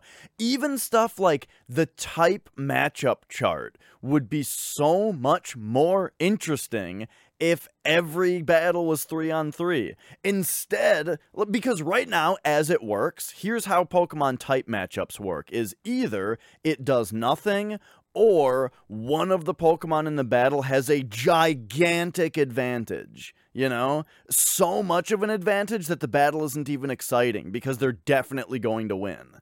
You know what I mean? But if you have 3-on-3, so it's like this guy's good against that guy, but he's good against both those guys and that kind of thing, now it's interesting. You don't have to change how Pokemon works, just put more Pokemon in the battle, and I'm on board. I would love it if that were the case. But instead I hate it, because it's boring. I'm with you on... Definitely with you on that when it comes to later generations where there's not really much of an excuse. My thinking is they had to have questioned this at themselves at some point. And I'm thinking, like, maybe if they play tested it, it's like, okay, what if we did 3 versus 3? Or what if we did whole teams like 6v6? What if we did something like that where we allowed them to duke it out all individually, like a party system in a Final Fantasy game or such and such? And then, like, maybe that would just, like, play out either too chaotically or be too hard to track, or maybe they just kind of thought that the majority of the audience for Pokemon would probably not like it. I have no clue. I'm just kind of spitballing. Yeah, I mean, because I also just think that there's those moves like Disable and stuff like that that are not exciting in a one-on-one environment, but if it was just one Pokemon out of your party, now that's an interesting move, you know? Yeah. Like I'm saying, all the pieces are there for it to work. They just need to do it.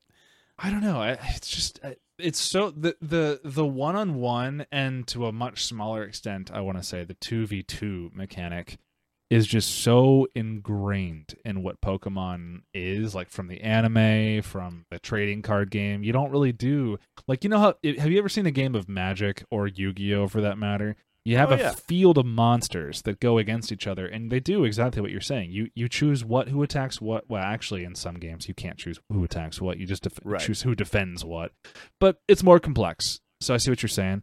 In Pokemon, in the trading card game, it's even the same as like it would be in the Game Boy game. There's one active field for you to have a Pokemon out there, and what you do based on how much energy you attach to it and what its abilities are is up to you. But like, I want to say there's probably at least a couple game modes now in Pokemon, the trading card game, where you can have multiple Pokemon against each other. I don't know. I've been out of the trading card game since like a while ago. Yeah. So yeah, maybe they've made it less stale. I don't know. Well, as far as like what's ingrained in Pokemon already, the reason I keep saying 3-on-3 specifically is because if you have a party of 6, then that is a nice like 3 with 3 backup, you know what I mean, kind of thing. Because there's a lot of RPGs out there that have that kind of like linking system where like you might have a party of 3 or 4, but then you've got 3 or 4 not active party characters, but they're like the sub characters for each of the active ones, you know, and then they can tag in and out and do co-op attacks and that kind of thing. Like, that's a great mechanic, and you know, I think it would work well with that way you would keep the 6 Pokemon party ingrained, you know.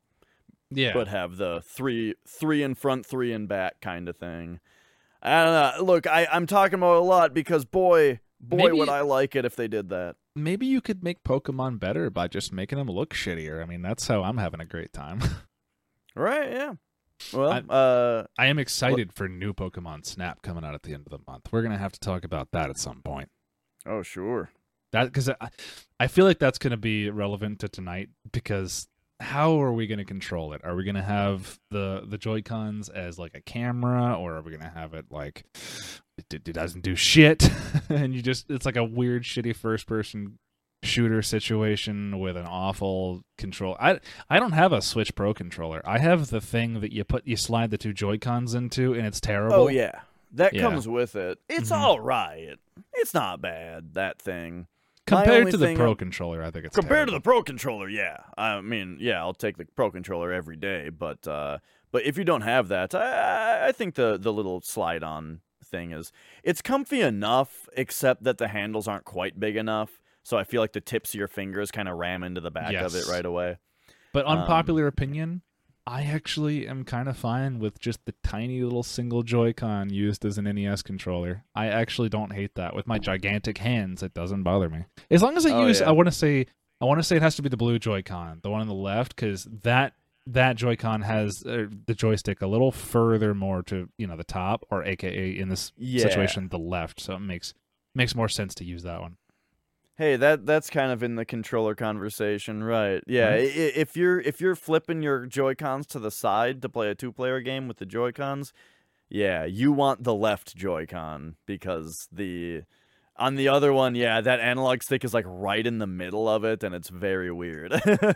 And god damn it, it's reason enough to buy a pro controller if that just means you never have to take your Joy-Cons in or out of that stupid handle thing ever again. Because remember when this is how you know QA is important. Remember when the Switch first came out and everyone was pissed because they thought they were breaking their Switch or their Joy-Cons because they were accidentally putting the Joy-Cons in upside down, and then it was like a Yeah. pain, like a royal pain in the ass to like press the button and then get that thing unclamped off the Switch.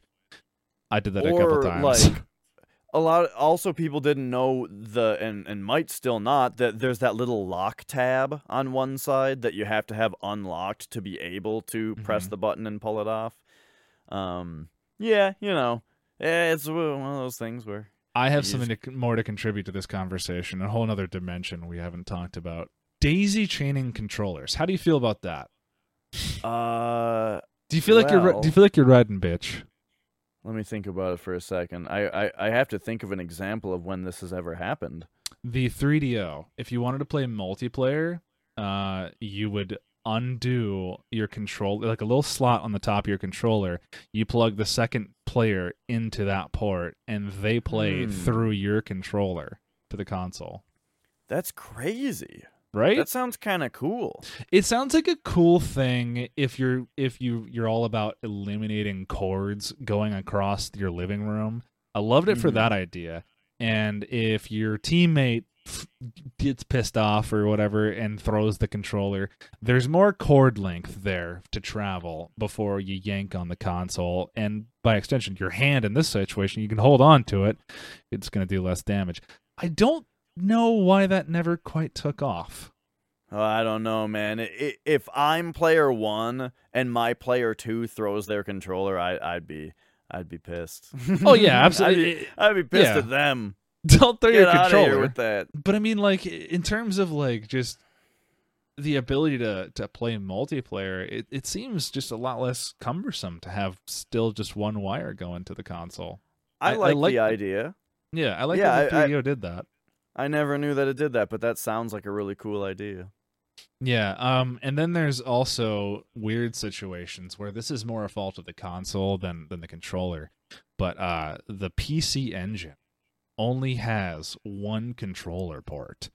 So they made something called a Turbo Tap, I want to say. Well, it's the PC Engine multi-tap or whatever, but it's Turbo Tap because Turbo Graphics 16 in the United States. Anyway, that I want to say is like, it's 5 ports. So I think it's the only multi-tap with a weird odd number of controller ports to my knowledge, unless it's a third-party thing. This is first party.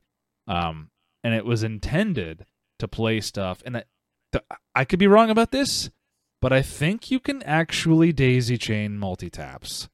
And I think you may be able to play that Bomberman game on PC Engine with like way too many people. Huh. Yeah, I did I just bought a PC Engine recently, and I did notice that it only had one controller port on it. Yeah, so hang on, you bought the Duo though. I bought the Duo, yeah. So you bought the hardware after the PC Engine, where they had a little bit more sense. They should have just been like, "Hey, maybe we should have one more controller port." Yeah, I'm pretty sure it only has one controller port on it. Maybe I'll have to look closer at it. Maybe it doesn't. Or maybe it does have a second. But what's weird about the multi-tap kind of stuff is if you think about like the way that it man, I wonder exactly how those work, because you got to think about how it pulls the controller, right? Cuz the multi-tap can't just be, it's got to have like logic gates in it or something, right? Where it can't just be a splitter, because then it would be getting both. When it pulls, it's going to pull both controllers, and it's going to get both controller data at the same time over the same inputs. So it just gets both players' inputs added together as one controller, and that wouldn't be any use. So yeah, it would have to have like an extra bit of data to know. This is actually relevant in my little Google search I found here. Uh-huh. This person on Reddit a year ago said, there's no built-in detection for the multi-tap in the TurboGrafx 16. I'm currently developing a multiplayer game and learned that if you only have a single controller, it reads that controller for every joystick input. Games that wanted to determine if the multi-tap was attached had to write their own routines. So it very well may have been that you played your multiplayer. Yeah, okay, so someone was having trouble. They couldn't play multiplayer, but that's interesting too. That is exactly what I'm thinking, though, is that if you're gonna... If the multi-tap is... If it all comes through the same port, and it was essentially an aftermarket product, that would mean that the games would have to be programmed specifically... Like, they'd have to be programmed in a different way. Like, all games have to be programmed to pull the controller, which is kind of actually a weird thing. With, like, NES games and stuff, different games have technically different amounts of input lag because they pull the controller at a different time. You know what I mean? If a game pulls the controller as early as possible, then that means that there's the most time between your inputs and the next frame that gets drawn, you know? But games that pull the controller later are going to have less. We're talking about the difference between... We're talking about sub 1 frame difference here, you know? Mm-hmm. But that it's a thing, you know? And so... And yeah, so games that are 2-player, you know, then they have to take time to pull both controllers. But then, yeah, if it's like a multi-tap kind of situation where it's pulling out the same port, then it has to do them. Then, yeah, I wonder exactly how it does that, you know. Well, so the key is in that first bit there where it said it reads like if you just have the single controller plugged into the port as opposed to the multi-tap, it reads the single controller in every possible logical controller port. Right, which kind of makes sense to me because it's like let's say that the controller is 8 inputs, right? And so maybe it's 8 bits that it corresponds to. Mm-hmm. And then they use a 9th bit to say whether it's controller 1 or 2, and the multi-tap recognizes that 9th bit in order to direct which port out it's polling, you know? But the regular single controller port on the system discards that 9th bit because it has never heard of a 9th bit before, and so it just pulls out the same port both times, you know? I don't think that's how it would work. I mean, we're getting into real nitty-gritty electronics talk here, but I'm not an expert in I/O polling per se, but I do know that for like normal systems like the PlayStation 1, they have 2 controller ports, and I'm pretty sure those are a parallel connection, so it doesn't really need to poll at separate times. It just has I/O, like multiple I/O coming in at the same time. And it handles it as the CPU can cycle it normally. Oh, so wait, which system is this? I'm just thinking that, well, I'm theorizing this is how the PS1 works. So the NES is not parallel. The NES is the only controller that I've taken apart and actually figured out how exactly it works because of I was talking about the ports on the console, not the controller itself. Yeah. So the ports are, or the different lines for an NES controller are not each of the different buttons, you know? It uses a shift register, a parallel to serial shift register. So, okay, that's what that was. Yeah, so what that means is normally if you had an 8-button controller and you wanted to hook it into the system and you were like, okay, well, there's a pin for each button, you know, that isn't really scalable because you have to have like 2 pins per button so that they can connect when you press the button. But the NES controller only has 5. There's 7 technically pins on the input, but the last 2 are only used by the zapper. The regular controller only uses 5 of them, So one of them's power and one of them's ground. You need those two to go in there. But then the other three are controls for the shift register. One of them is called latch, one of them is called clock or pulse, and one of them is the actual data. So only one of those pins is, or wires in the NES controller actually has the data of what buttons are being pressed being sent through it. So how it works exactly is in the NES controller there is a single chip called a parallel to serial shift register. And what all those words mean is that all of the buttons are connected to all of the pins are powered. Mm-hmm. And there's 16 pins on the shift register. 8 of them correspond to the 8 different inputs: up, down, left, right, start, select, B, A. And they're all powered. But they are connected through a button to ground. So when you're not pressing the button, they're just staying powered. When you press the button, it grounds that pin. That's how it knows which buttons are being pressed, is because that pin is either on or off, depending on whether you're grounding it. Now, here's the thing, though. You can press buttons all you want, and it's not doing anything with it until a pulse comes down that latch line. So all of the button data is coming in parallel because it's 8 pins at once reading the data. And when that latch signal is sent, boom, it saves the status of those 8 pins. And then at that point, whatever is the 0th bit of those 8 bits that it just saved, that the status of that gets sent down the data line. So the data line is either powered or unpowered, depending on whether the 0th bit is 0 or 1, 0, 1. which depends on whether whichever is the first button that gets pulled was pressed at the time of latch, right? Then, the reason it's called a shift register is because when each time that a pulse gets sent down the pulse or clock line, it shifts the data 1 bit over. So that it can be read in a timeline sense. Yes. So it's not being able to take them all at one time. Yes, hence parallel to serial. Yes. Because the buttons get read in parallel, saved into the shift register in parallel, and then they get sent serially out that single data line. Yeah. And that way you're able to have 8 or more buttons over just 5 lines, 5 electrical wires.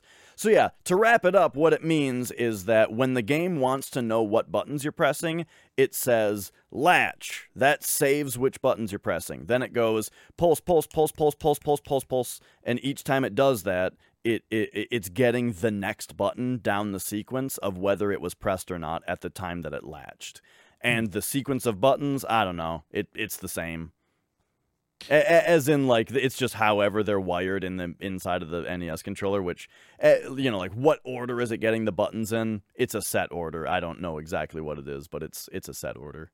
Yeah, it makes sense with the way that you laid it out once you told me it was that all the buttons were hot and you're just grounding by completing the circuit. That makes sense. I was going to say that we kind of went into the programming electronics weeds there. So for anyone who doesn't know, serial is imagine a river. You're getting a stream of information over a single line. Parallel is like you can put that information in all at the same time. Imagine like you're playing Connect 4 and you put a red checker, I guess, a red checker here and a black checker there. I'd say for parallel data. is like a highway. There's multiple lanes that you're getting data in at the same time. Yep. And well, the reason I brought up Connect 4 was because a shift register is going to take, depending on what you're trying to do with it, if you're trying to go parallel to serial or serial to parallel, what it's going to do is it's going to take the timing and it's going to, from serial, it will pull them out one by one and have the order of operations there. Whereas if you're going parallel to serial, I'm sure it's a little bit more complex than that. Mm-hmm. So one other just interesting tidbit, now that we've talked about how an NES controller worked, is that shift register is 8 bits and there's 8 inputs on the NES controller. So how does the Super Nintendo controller work since it has 4 more buttons? I haven't actually taken it apart yet and verified this, but I think what it does is one of the pins of a shift register reads it. One of the pins of a shift register can when it gets the shift command, right? It discards the current data bit and shifts everything to the right, you know? I think there is a bit that is able to add data to the tail of it that or there like what gets filled in now on that last bit on the end of the chain, right? Now that bits 1 through 8, we've discarded bit 1 and shifted everything over. So now bit 8 is blank. What is that, right? There's a pin that decides that. And normally it's just grounded and it'll just be 0, right? Well, you said the NES is 5 pins. The SNES I'm looking at is actually 7 pins.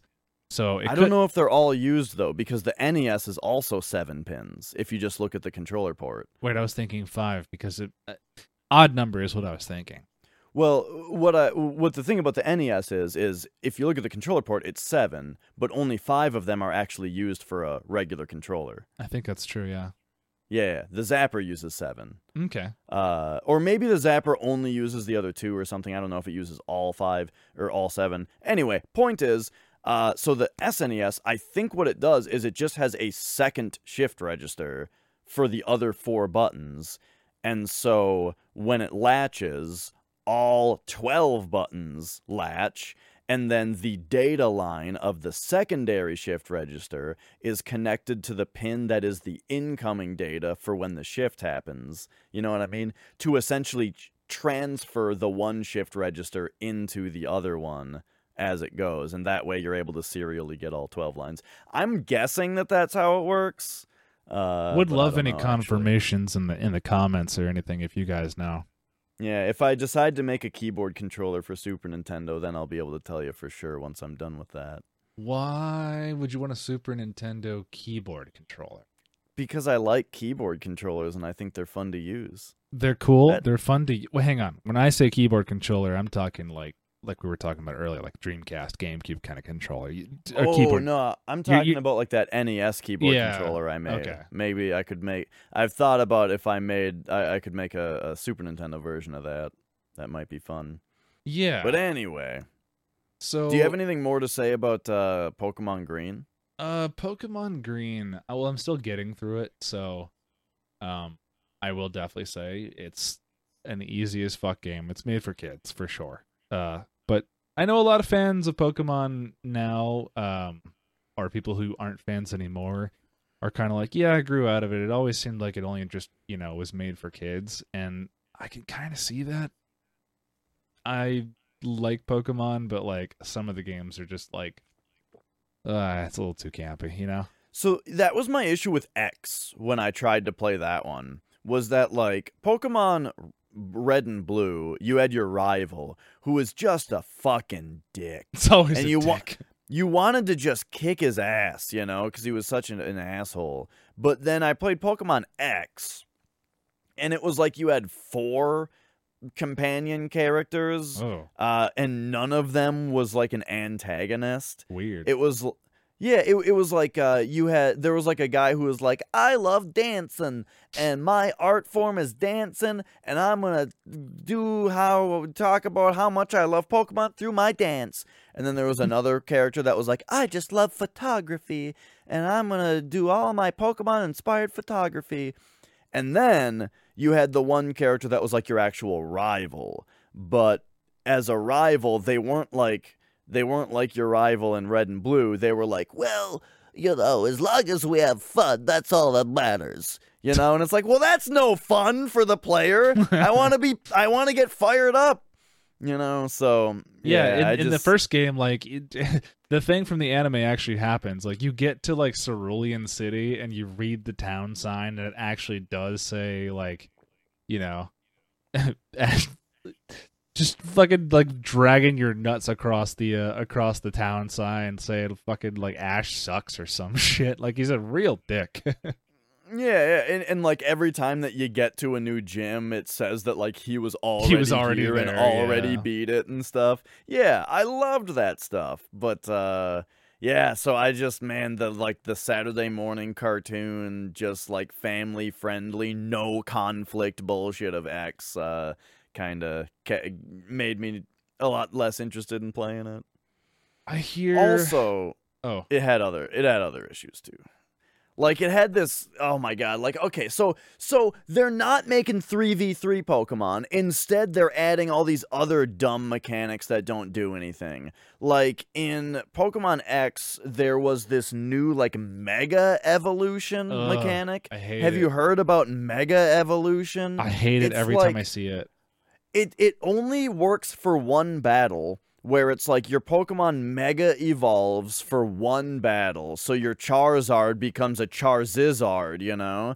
And he's like, and that's kind of cool for a second, but it only works for the one battle. Here's my issue with it, though. There was no reason not to do it.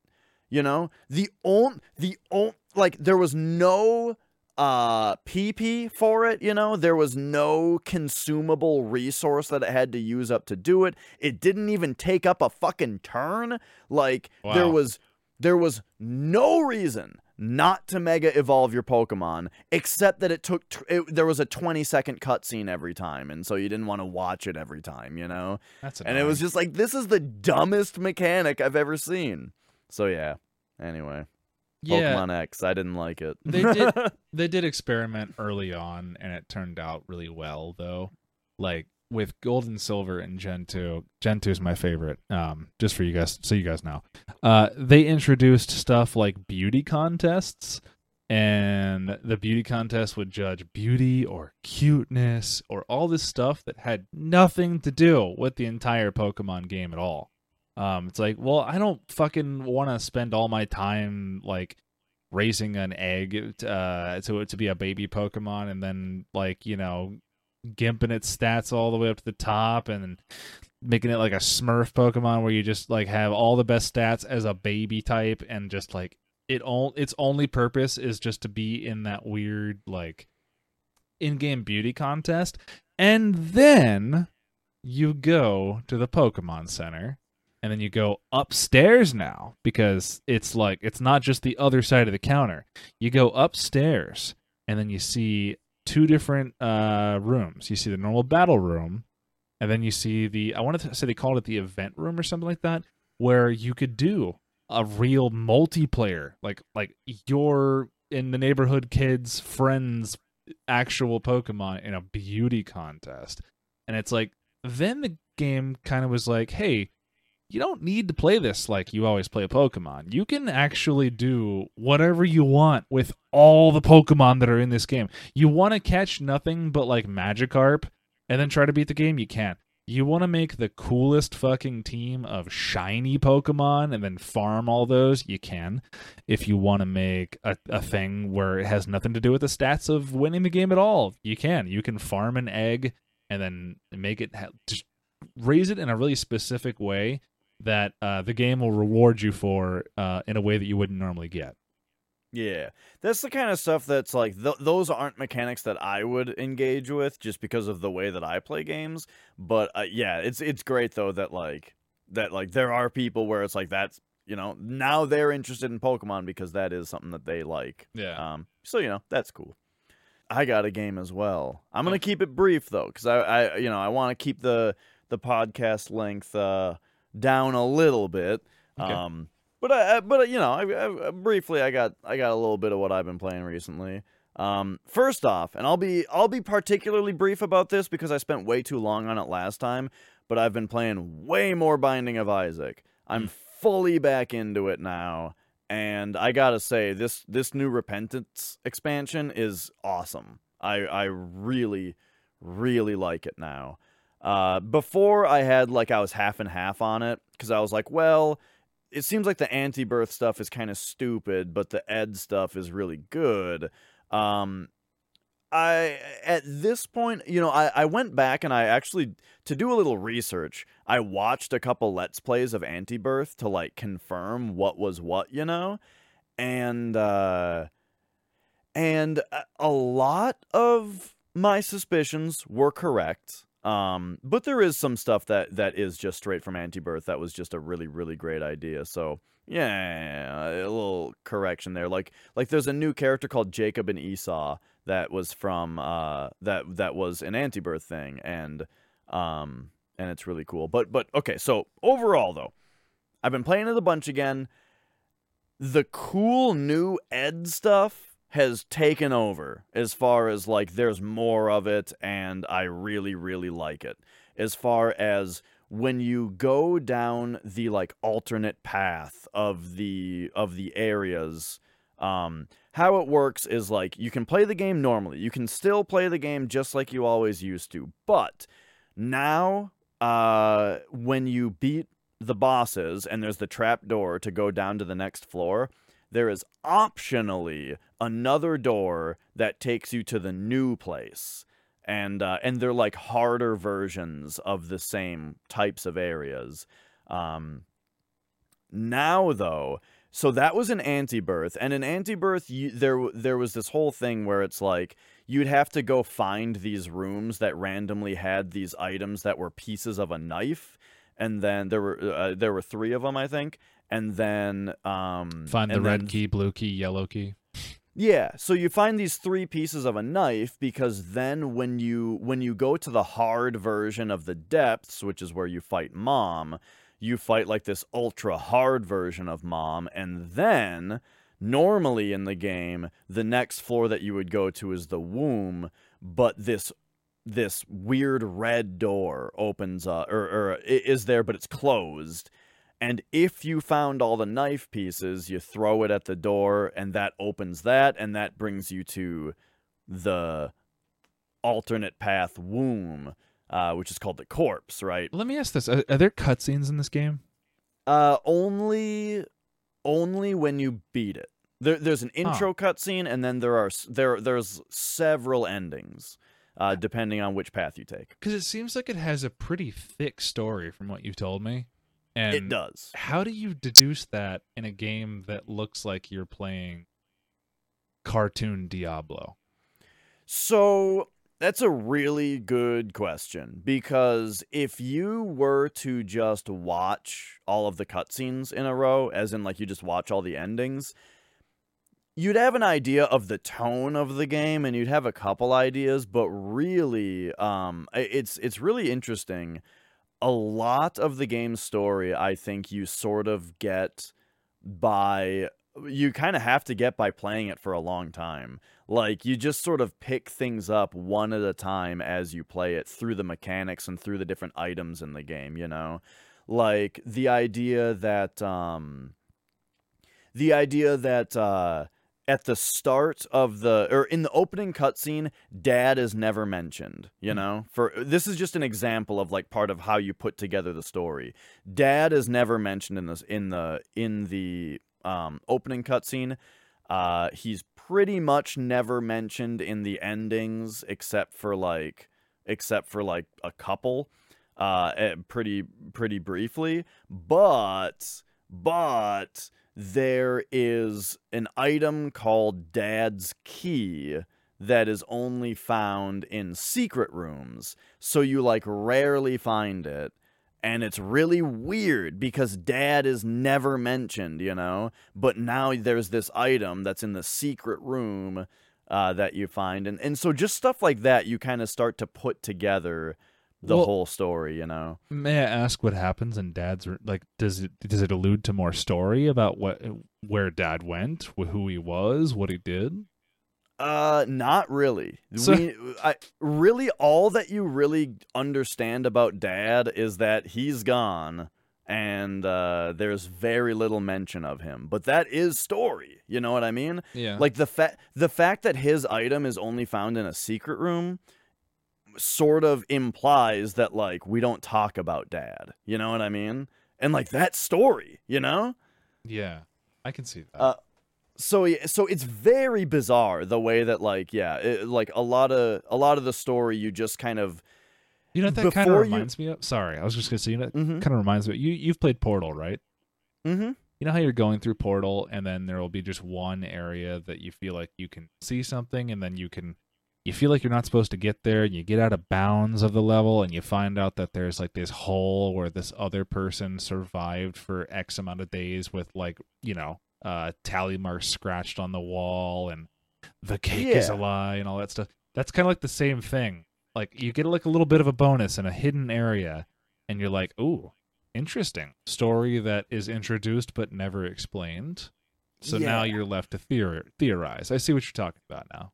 And I really like it too because in like Portal, it's a lot of it is environmental, while in Isaac, a lot of it is in game mechanics. The way that it does it, Oh, explain Um, that, please. Well, that's kind of what I mean about the secret room kind of thing, Okay. and like how certain items are secret room, right? I thought you And meant then like the how whole a certain gun would fire some way or something. Well, I also talked about the whole like angel versus demon room mechanic earlier about how like you have to pay life or soul in order to get devil items while angel items are free, but you can only get angel items if you ignore the devil rooms and like that kind of thing. Yeah. That's like game mechanics that are giving you story, you know what I mean? And then yeah, so and then the other thing is like the different characters and the way that like for example so all of the different characters are technically Isaac, just different like personas of his or different like Yeah. it's sort of him dressing up, but then one of the characters the amount of starting, so the health, your health in the game is represented by hearts like Zelda, and that idea of them being hearts, though, the amount of health that each character starts with is like how much Isaac likes that part of him Oh. or that persona, you know what I mean? Yeah. And like, so that's what I mean. It's a game mechanic. The amount of life you have is a extremely relevant game mechanic, but it's also used to give you this weird hint of a story, you know what I mean? I like that. Like, for example, one of the characters is Judas, which is like Isaac's, it's like his anxiety about the idea that he's betrayed his mom, hence Judas is that character, and that character starts with only 1 HP. He's got like the least HP in the game of any character that, and so stuff like that, like, and so it creates this really weird thing where it's like even though you're only told very little story, after you've played a bunch of it, you sort of like have absorbed a lot of the story, and I think that's really interesting. Yeah, I dig games that tell you what you wouldn't expect to in like just happenstance, like environmental happenings. Yeah. And so, with this expansion, so what I noticed about like the difference between Anti-Birth and now Repentance, because again, Anti-Birth was the fan mod, and then Repentance is a port of Anti-Birth made official, but also with a bunch of stuff added. And so in Anti-Birth, if you went down the alternate harder path, you would find these knife pieces. In Repentance, it's made into a puzzle. I don't know if I should. I'm not gonna spoil how you do the puzzle, but I kind of want to because it's really fucking cool.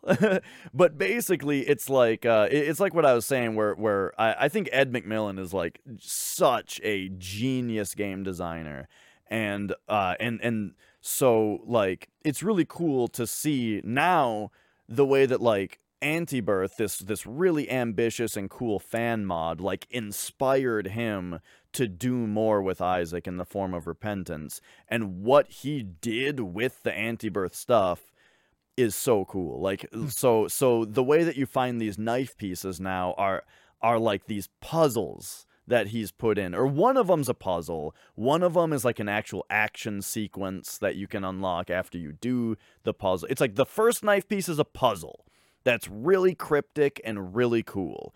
And it adds like this layer of early game that is really interesting. Where there's like some, as you're as you're doing the puzzle that you need to do to get the first knife piece, it's also like this really heavy risk reward thing where let's just say the more time that you spend in the puzzle, you can get a couple more items out of it and stuff, but it's really risky because you're at close risk of death while you're in the puzzle area, you know? So it's like now that part of the game has this like really cool risk reward that wasn't there before.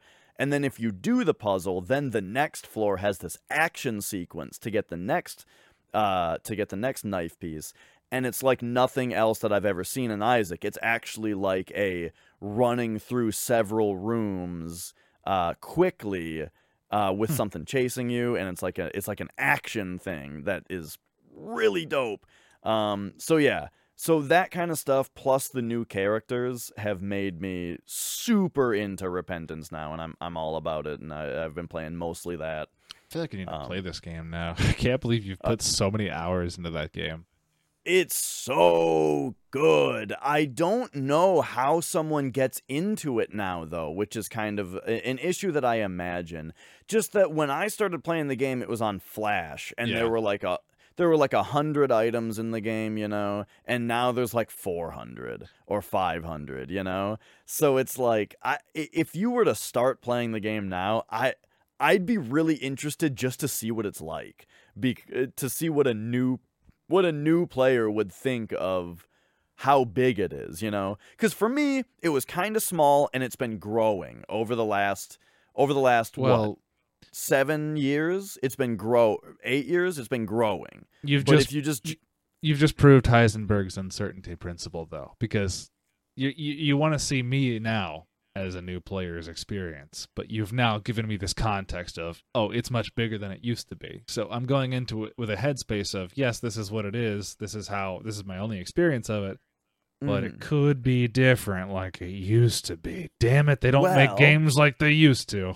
Well, one thing you could do, and I would be even more interested in this, is you don't have to get the expansions right away. You can just buy The Binding of Isaac Rebirth, right? Okay. And that doesn't have any of the expansions. And I wonder... Oh, that removes the items? Like the other items out? Yeah. Okay. However, I do wonder how much of the balance changes are still in Rebirth, though. You know what I mean? Oh. Like I mentioned last week, or whenever I was last talking about Isaac, I mentioned that like they changed the gold chest pool to be a lot better now. You know, I wonder if that recursively affects Rebirth if you don't have Repentance. I'm not sure. I hope so, though, because I don't know, they made it better. Is there any website still hosting the original Flash version?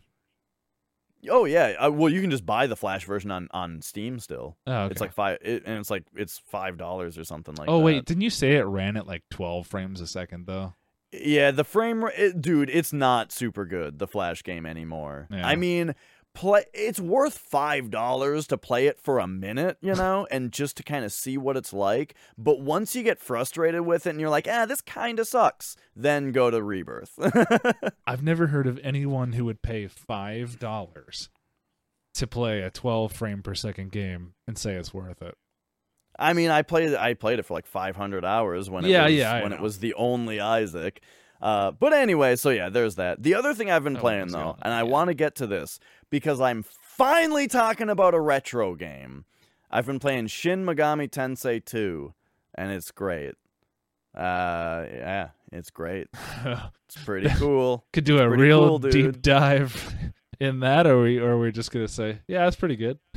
Well, I'll give you the brief talk about it, which is that so originally there was Megami Tensei and it was on Famicom, and then there was Megami Tensei 2 on Famicom. Is that an Enix property?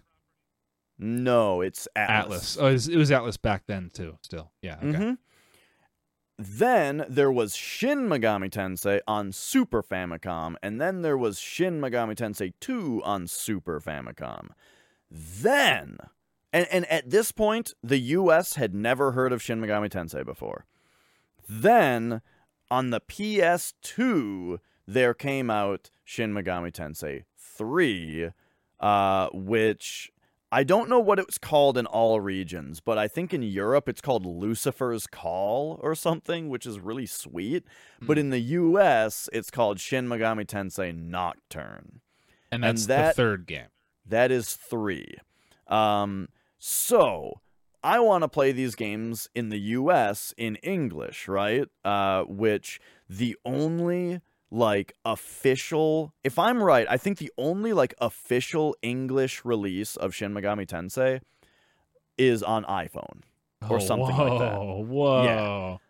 Yeah. Cool. And not cool. And Megami Tensei 1 and 2 just don't exist. Fuck. And I'm not sure about the status of Shin Megami Tensei 2. So luckily there are really cool people that are also really smart and speak multiple languages that have translated these games for us. So if you go to good old romhacking.net, you can get patches for these games to play them in English. And so one little note about it is that so Megami Tensei 1 and 2, actually they did like a Mario All-Stars kind of thing with it, where they remade 1 and 2 and packaged them together for Super Famicom. And so that's the version I played of Megami Tensei 1 and 2, was the Super Famicom upgraded version. Okay. Now, here's what's kind of weird about it, though, was that package came out after Shin Megami Tensei 1 and 2 came out for Super Famicom. So I played technically the last Super Famicom game that they did for Megami Tensei, which was the remake of Megami Tensei 1 and 2. And it was awesome. Loved them, right? Then going to Shin Megami Tensei was like a step back in like quality of life and how good the game looked and that kind of stuff, because now it's the first Super Famicom game they made, you know? So that was kind of weird and jarring. SMT1 had some issues that made it a little hard to get through. Like, let me ask this. All I know about Shin Okay, Megami Tensei or Megami Tensei is that it is the umbrella universe for the Persona franchise. But Yeah. Persona can almost be considered entirely different because of how irrelevant it is to the story of Shin Megami Tensei. Am I getting this right? Like, is it Yeah. to the point where it's like, that's just the universe that we're in? Here's the high school, and then here we are. That's Persona? So it's not even the universe. This is a good thing that you asked, because I was starting to get too nitty-gritty before, like, what this series actually is. Yeah.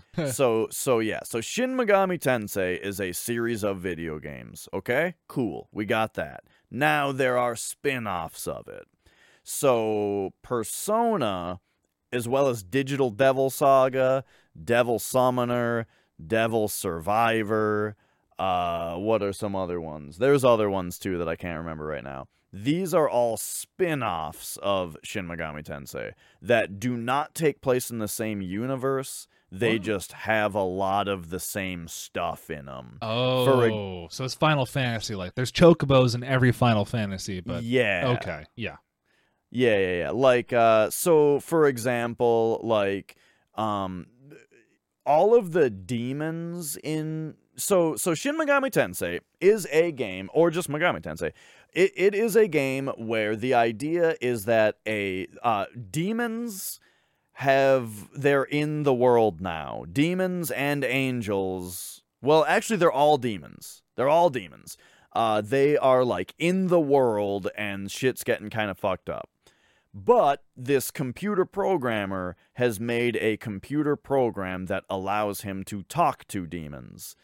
So, with the ability to talk to demons, he's able to, like, make pacts with them and all that.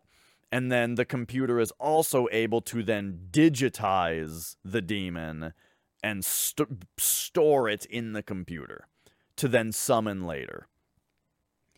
It's Digimon. So what you actually get out of that is the first Megami Tensei is a first-person dungeon crawler where you get into fights, and when you get into a fight with a demon, you can fight it, or you can talk to it, and it's gonna say things like, "You're pretty fucking ugly, aren't you?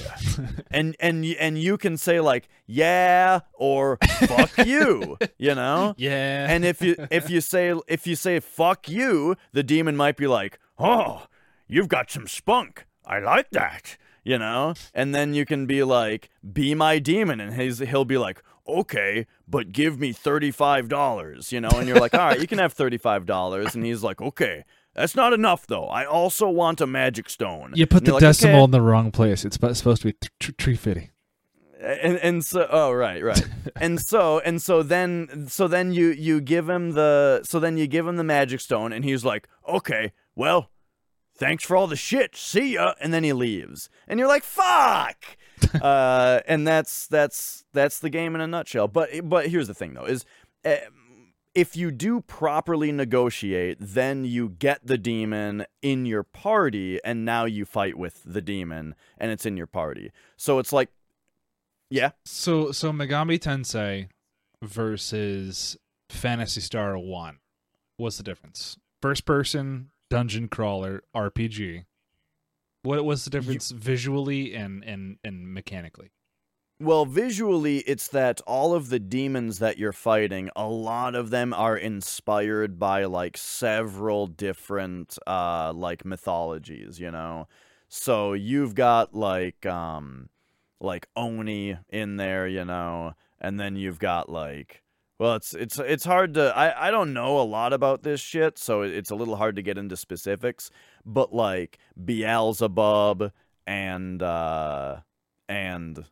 you know, it's very hell-centric from what I understand, because it's... Yeah, but, well, there's also a lot of angels. There's, like, you know, like, power and principality and an archangel, you know, all of these things. I'm avoiding saying the big ones because they're actually characters instead of just, like, random demons that you fight. How does the game...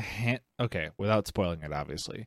But how does the game handle angels? Does it handle them in, like... the Buddy Christ like normal sense of, oh, I got a halo and I got wings and I'm wearing a big white dress, hey, I'm an angel? Or is it, like, from what I understand, like cryptic, like Christian mythology, real angels where, like, if a human were to actually see one, their, like, eyes would just explode out of their fucking head? So here's how it is. They are demons, technically. The angels are? Yep, so all the angels and all the demons are all demons. I think partly maybe because, well, I don't know. It's one of those things where, like, in Japanese, the word demon kind of means something different than it does in the US, you know? Because under Christian rules, angels and demons are two opposing things, you know? Yeah. But in this, they're all demons, right? However, angels are law-aligned, light and law-aligned demons, while, like, demons are chaos-aligned demons. And so those are two opposing ideologies. And so it's kind of like Elder Scrolls. I'm not sure because I haven't played much Elder Scrolls. Aedra and Daedra, they're all like demons, quote unquote, but some are lawful and helpful, and then some are evil. Right. So, here's the thing, though, is that it's not really good and evil. It's law and chaos, right? So the whole idea of the game is that God and the angels are law, and they want to tell you how to live. They promise utopia, right? And everyone will be happy under their utopian rule. However, it's very lawful, and you have to live their way, you know? They make the law, and if everyone lives this way, it's a utopia. Meanwhile, chaos demons are like, fuck that, just do whatever the fuck you want, you know? And they're very against that type of, like, lawfulness, which I think is really cool because, you know, that's sort of a lot of, like, what actual religious mythology is like, you know, where, like, Lucifer and Satan, right, isn't necessarily evil, right? He's not just bad. He simply wants you to question God. He wants you to think for yourself. He wants humanity to sort of be separated from God and be its own thing, right? A very Which, individualist kind of character. yeah, so like, critical thinking, questioning authority, anarchy, and that Yeah. kind of thing, right? Which, of course, like from the perspective of someone who believes in God and heaven, that is evil, right? Of course. But from from like an outside perspective, those are the opposing ideologies. And that's what's brought into the game. In SMT, you meet God and you meet Lucifer, and these are the things that are happening. And depending on whether you choose lawful or chaotic things throughout your quest in the game, there are 3 different endings on each of the games. There is a law ending where you create God's utopia. There's a chaos ending where everything is just fucking nutso. And then there's a neutral ending also where you are for humanity, and you're not lawful or chaotic, and you're a happy medium, Yeah. So yeah, so that's the world that you're in. So you're talking to these demons. These different demons have these different ideologies. You run into the different demons that are doing these different things. Like a big story is that like the lawful demons, they want to create the 1,000-year kingdom, but then which is the utopia I was talking about, right? But then everyone else is like, no, they're gonna kill everyone who isn't part of the, who doesn't abide by the law and that kind of thing. So we can't do that. The game forces you into a moral struggle too. Yeah. Right. But the neutral option is there, where you can just say no to everybody, basically. Fuck off, all of you. Yeah. So like for some, like I think it's pretty brilliant. Like story wise, it's really cool to be in this world with this kind of subject matter. I personally think it's really interesting, especially given that you have the choices to do the different things and have the different endings and stuff, which is really cool for Super Famicom, like or for original Famicom for the first couple of games. Yeah. So actual gameplay is, the first person dungeon crawling, and when you get into battles, you can either fight or you can talk. And so talking to the demons, I mentioned that you can recruit them, right? And then they become on your party, and then you can fight with them. You can also just talk to them just to get them to go away, a lot of the time. So it's really interesting. Like you can, like, the main character doesn't get any magic spells. So intelligence doesn't seem like it would do anything at first for him, because he doesn't have magic spells to cast, while for the other character, intelligence dictates how much MP she has and what spells she has and how powerful they are, but if you raise your main character's intelligence, he gets better at talking. So theoretically, you could put all your points into intelligence and just talk your way out of all the fights, while not really having any strength, Also something I've always wanted to do in Elder Scrolls. All the points into charisma, nothing else. Yeah, so I really like all of the choices that the game has as far as like how you play through it. And then the game also does some other really fucking nutso stuff that is really interesting and unique. For example, I mentioned that your main character is a computer programmer, and it's this computer program that allows him to talk to demons, right? That means that if your main character is dead or paralyzed or something like that, and you're just running around with, he's in the party, but he's dead or paralyzed, but you still have the girl main character, who's the magic user, that means you can't talk to demons during that time. You can't talk to demons. You can't summon demons out of your computer because you can't use your computer. Even the game has an auto map, because it's a first-person dungeon crawler, so you can bring up like the grid paper map of what you've explored. You can't access your map if your main character is dead or paralyzed because he can't use the computer. you know? And like just weird, specific nutso stuff like that, I think is so cool. Where it really gets you immersed, you know? And it's just interesting that they have the balls to do that kind of thing, you know? So yeah, I've been really liking the series. I'm on Shin Megami Tensei 2 right now, which I like a lot. I like it more than Shin Megami Tensei 1. At this point, I would say the remakes, the Super Famicom remakes of Megami Tensei 1 and 2 have been my favorite, and then probably SMT2 and then SMT1. Where did the remakes? What's the system of the remakes for? Super Famicom. It's kind of like Mario All-Stars, where they remade the two Famicom ones, upgraded them, put them into a single package on Super Famicom. Gotcha. So yeah, really, really cool games, and I've been really liking it. One thing I'll say is that the Megami Tensei was the first-person dungeon crawler, right? They all have first-person dungeon crawling, but only the first one is always that. Where it's like the world map is just like the tower, and then there's some ground, and then another tower, right? And it's just all dungeons all the way down, you know? But the Megami Tensei 2, they introduce an actual world map, you know?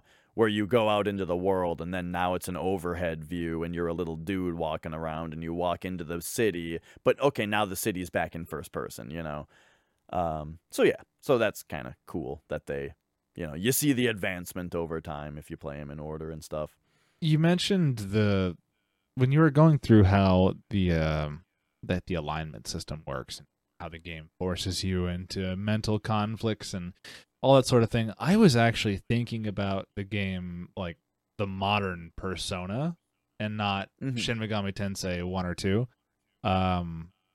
It's interesting that you get that complexity in an early SNES game or, you know, at SFC or whatever. Because what you were saying made it sound like what I would imagine modern Persona to be like, except you didn't really name any like high school tropes or anything that would give it away. Because in Shin Megami Tensei, I'm assuming you're sword and board also with computers. Like it has nothing to do with a high school thing at all. Just in a universe of the same demons and angels, I guess. Correct. Like the first game, you've got a sword, and then your buddy is a magic user.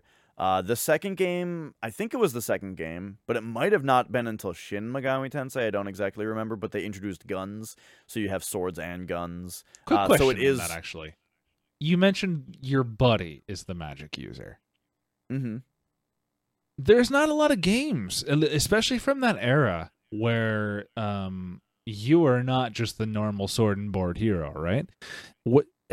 How many games have there been where you, the direct first-person controllable person, is the magic user of the party? You know, there's not a lot. It's a good question. It depends on how you want to play. Because yeah, these games don't allow you to be. Because if you do intelligence, it's just your negotiation abilities.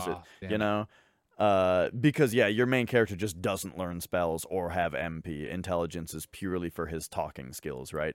But I'll get into that in a second though, because so Persona is a spin-off of Shin Megami Tensei. Yep. So you might ask, how are they related then? So all of the demons that you fight and meet and all that, who are just demons walking around and you run into them in Shin Megami Tensei, those are what they use for personas in Persona. Oh, so cool. It's damn, this is more and more like Final Fantasy the more I think about it. Yeah, so the idea in Persona is that now you are a bunch of edgy high school students, and you learn that you have the powers of personas, right? But your main character is special. He has lots of personas. This is also JoJo's. He's got lots of personas, as in he can like all of the other characters, they just have one persona, you know, and it's just some demon from Shin Megami Tensei. But then there's a whole smorgasbord of all the other demons, and your main character is able to equip one of them at a time. And the really cool thing, and this answers your question, is how Persona works is your character themselves does not have stats. They inherit the stats of whichever persona they have equipped, and you can change personas every turn in battle should you choose to. Huh. So you can very easily be the magic user in Persona. That makes sense then. Okay. It all just depends on which persona you want to take over. That's pretty cool then. I like the way that I that handles it in a really good way then. Because I'm still longing for like the thing that I didn't get when I loaded up Elder Scrolls Oblivion for the first time and found out, wait a minute, I can make my stats to be like a healer. I can focus on recovery spells. I can heal other people. The game is never going to give you like the traditional like, hey, you got a friend in your party who's a tank and you got DPS and you can actually sit back and heal and be super helpful. No, it's never going to do that. It just makes it so you can heal yourself and like maybe a temporary ally for like a little bit better. I'm thinking of a few more examples here. So old Final Fantasies, you totally can, but part of that is because none of the characters in Final Fantasy 1 through 3, none of the characters are the main character. All 4 are just the 4, right? But in Final Fantasy 4, 5, and 6, and by that I mean only Final Fantasy 5, because that's the one with the job system. Yep. You can be magic on Butts or whatever his name was in your particular translation of it. Another good example though is Xenoblade Chronicles. So in Xenoblade Chronicles, this one's a little different. This is kind of like how the Tales games do it also. In Xenoblade Chronicles, as well as in the Tales of games, the main character is the main character, and he does his thing, or she does her thing, but you can choose which party member you play as. Love it. That's a great thing that I do love about this game here, Tales of the Abyss. A lot of the characters are super annoying, and so you don't have to play them, and you can hear their dialogue less because you can set yourself as like whatever character you want is like the head of the party. Like, you know how if you play Final Fantasy VII, you're always going to be like Cloud, I want to say. Did they have it to where if you put like Tifa in the first slot, she becomes the person? I think they did, where she becomes the person walking around. There is a scripted sequence where you play as the other characters. Yeah. But I think I want to say during the parts where Cloud is in the party, he has to be in the party. Yeah, so like on the world map, I want to say, I think there's instances where Cloud will be dead, obviously, but you're Cloud walking around. It's kind of like that in the Tales games, where if you just select that character who you want to be, you'll be the person in real life, so you can hear their dialogue interactions, and it's a lot more relieving for bad voice acting. Yeah, and it's kind of interesting too because the different characters around town say different things to you depending on who you are, and you can actually get more like information that way and that kind of thing. Or items. Yeah. Yep. So that's a cool thing that those games did. And so yeah, Xenoblade Chronicles, very similar thing. You choose which character you play as. And so like in battle, you can just be the healer if you want, just like you're saying. So yeah, cool thing there. But yeah, I've been playing Shin Megami Tensei 2. I really like it. It's the fourth, Megami Tensei 1, 2, then Shin Megami Tensei 1, 2. So I'm on the fourth of 4 of these like old school first person dungeon crawling ones. Because the next one is going to be Nocturne on the PS2, and that's going to be a lot different, but I'm super excited for that one also. Because there was this other spin-off of Shin Megami Tensei for PS2 called Digital Devil Saga, and it is one of the best JRPGs I've ever played. So it makes me very excited to play the other SMT PS2 games now. Well, also because Persona 3 and 4 were also on PS2, and those are 2 more of the best JRPGs I've ever played. Well, yeah, that's what I was going to say. I was like, I didn't even consider until after you just said that, but Shin Megami Tensei 2 is on the Super Famicom, aka SNES, and then the next one is on PS2, like all the way over a decade later. Like, yeah. Oh, shit. Well, I guess if you think about it in modern terms, like game companies do that all the time. But then if you think about it, Revelations Persona released on PS1. So Persona took the new, like, that was where Atlas, I guess, chose to go. Yeah, Persona 1 and 2 were on PS1. Oh, I thought just 1 was. Yep, and then PS2 is where we got Nocturne or Shin Megami Tensei 3, and then that's also where we got Persona 3 and Persona 4. Mm-hmm. Oh yeah. Okay. And then we didn't get Persona 5 until PS4. Now it did come out on PS3 also, but it wasn't until the PS4 was out. Okay, so that's what I was gonna say. I was like, wait a minute. I know there's Persona on PS3 because there's also that fighting Persona game on PS3 that my friend Nikki has. Apparently, that thing is just gonna be so expensive as the years come by. It's already expensive. Yeah. And right, I didn't bother mentioning it also, but technically there's actually 2 Persona 2s on PS1. That game released in 2 parts. There was Innocent Sin and then Eternal Punishment. So yeah, part 2 was a 2-parter. Interesting. Not in the same disc case. It's just a separate game. Right, and to make it extra annoying, the US only got the second half. Yeah. Why? Well, at first on PS1. Then, when they remade the Persona games for the PSP, we got the first half.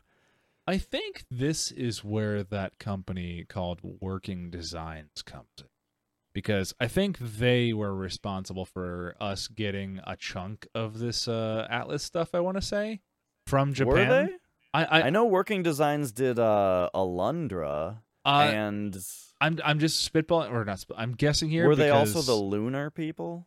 I do think they did what Lunar Story or something like that. Silver Star Story. Lunar Silver or Star, yeah. Dude, quick aside, Lunar Silver Star Story, like in the fancy big collector's box for PS1, I see a copy of that in every single retro game store that I walk into. I never. And see that. It's always there. Oh, because every store has one. That's because no one's gonna buy it for what they want.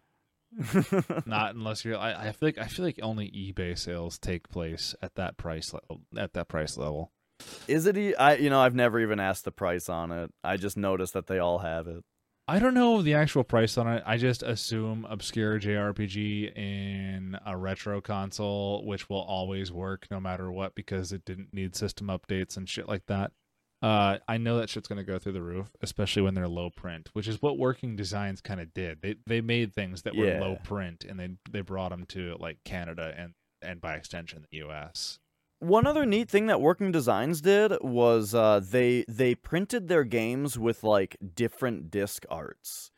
So like Alundra, for example, has like 8 different disc arts, which makes the games extra collectible. You know. God, I hate that. I know, I kind of hate it from like a collector's standpoint, but I love it from an artistic standpoint. Oh, yeah, for sure. Like, one of I think my favorite set of Pokemon trading cards I have is the full set of like, I think it's like 15 or 16. It's like Pokemon Adventure or Vacation Island or something. It came out right before Pokemon the movie 2000. So like if you collect the cards in order and put them in a binder 3x3, you know, their art goes across. It's continuous. Is that a word? It goes continuous. It goes all the way on one side. And each 3 Pokemon cards is one single mural, and there's like 4 or 5 different murals of the different parts of the island. It's a really cool set. That sounds pretty cool. I was so disappointed when I was younger that the pieces of Exodia didn't do that in Yu-Gi-Oh. Didn't like explode in light, you mean? And then like no, they didn't. They weren't continuous or contiguous. Yeah, you have to place them in a certain way for them to be like that. They don't do it. I'm telling you. Look at the Exodia pieces. They don't work together. That bothered me when I found that out too, though. Yeah. See, so anyway. That's relevant, though. We have these discussions because we get pissed about shit no one else cares about. But I would say video games that I think I might have lost the plot. It might be that hour. All right. Well, yeah, speaking of that hour, I got to get to bed pretty soon here. Me too. We're old. But there we go. It was a good discussion. I think, We had a good discussion on controllers. I enjoyed our what we play in discussion as well. Can I suggest the topic for next week? Yeah. It's one I think you and I both could probably talk about ad nauseum. Mm-hmm. CRTs. Just talk about some CRTs? We could talk about everything CRT retro game related. Display, input, whatever. I think that would be a good idea. 'Cause to I really like to set the stage as far as like the retro game and shit that happens around here. Yeah. And I'm a glutton for punishment. And I have a bone to pick with CRTs right now, even though they are my favorite way to play retro games, obviously. Got a serious bone to pick with them, and I'll talk about it then if you want to do that. What a cliffhanger. We'll hear about it next time. What a cliffhanger. But yeah, and also if you guys have any suggestions for topics, you can either, if you're on YouTube, you can leave a comment. Otherwise, you can email us. I have neglected to mention this the entire time so far out of any episodes, but you can email us at twogrumpydickheads@gmail.com. That's two spelled out, TWO. twogrumpydickheads@gmail.com. Send us, if you want. We might not read it, though. I don't know if either of us actually read the emails that come in there. We see them on accident when we use Google Drive, so. Yeah, that's true. So we will see them. Also, my phone might go off if I get one, so... if you need to get to Dasher's phone immediately, email us at twogrumpydickheads. So I would say I wasn't even aware that we were going to monitor that, but yeah, if you want to email us that's too good. And when I came up with that name, I was so amazed that Google A let it happen and B it wasn't taken. That I think I suggested it, but as a joke. Oh yeah, and then you actually went and did it. Yeah, I'm pretty sure that's how it went, and I put it in, and then I was like, what the fuck? But yeah, I think you're right. I think we should probably capitalize on that a little bit more. We should use that. Well, yeah, that is the email address for the podcast, so you can email it if you'd like. Yeah, but I mean, it's fucking 2021. You can just DM us on Twitter also. Exactly. So, there's a million ways to get a hold of us if you have questions or comments or ideas on what to talk about next time. So, for now then, thank you, Knox. I'm Dash. You're Knox. I'm Knox. Thank you, Dash. Have yourselves an excellent day and week and whatnot, and we'll see you next week. Later.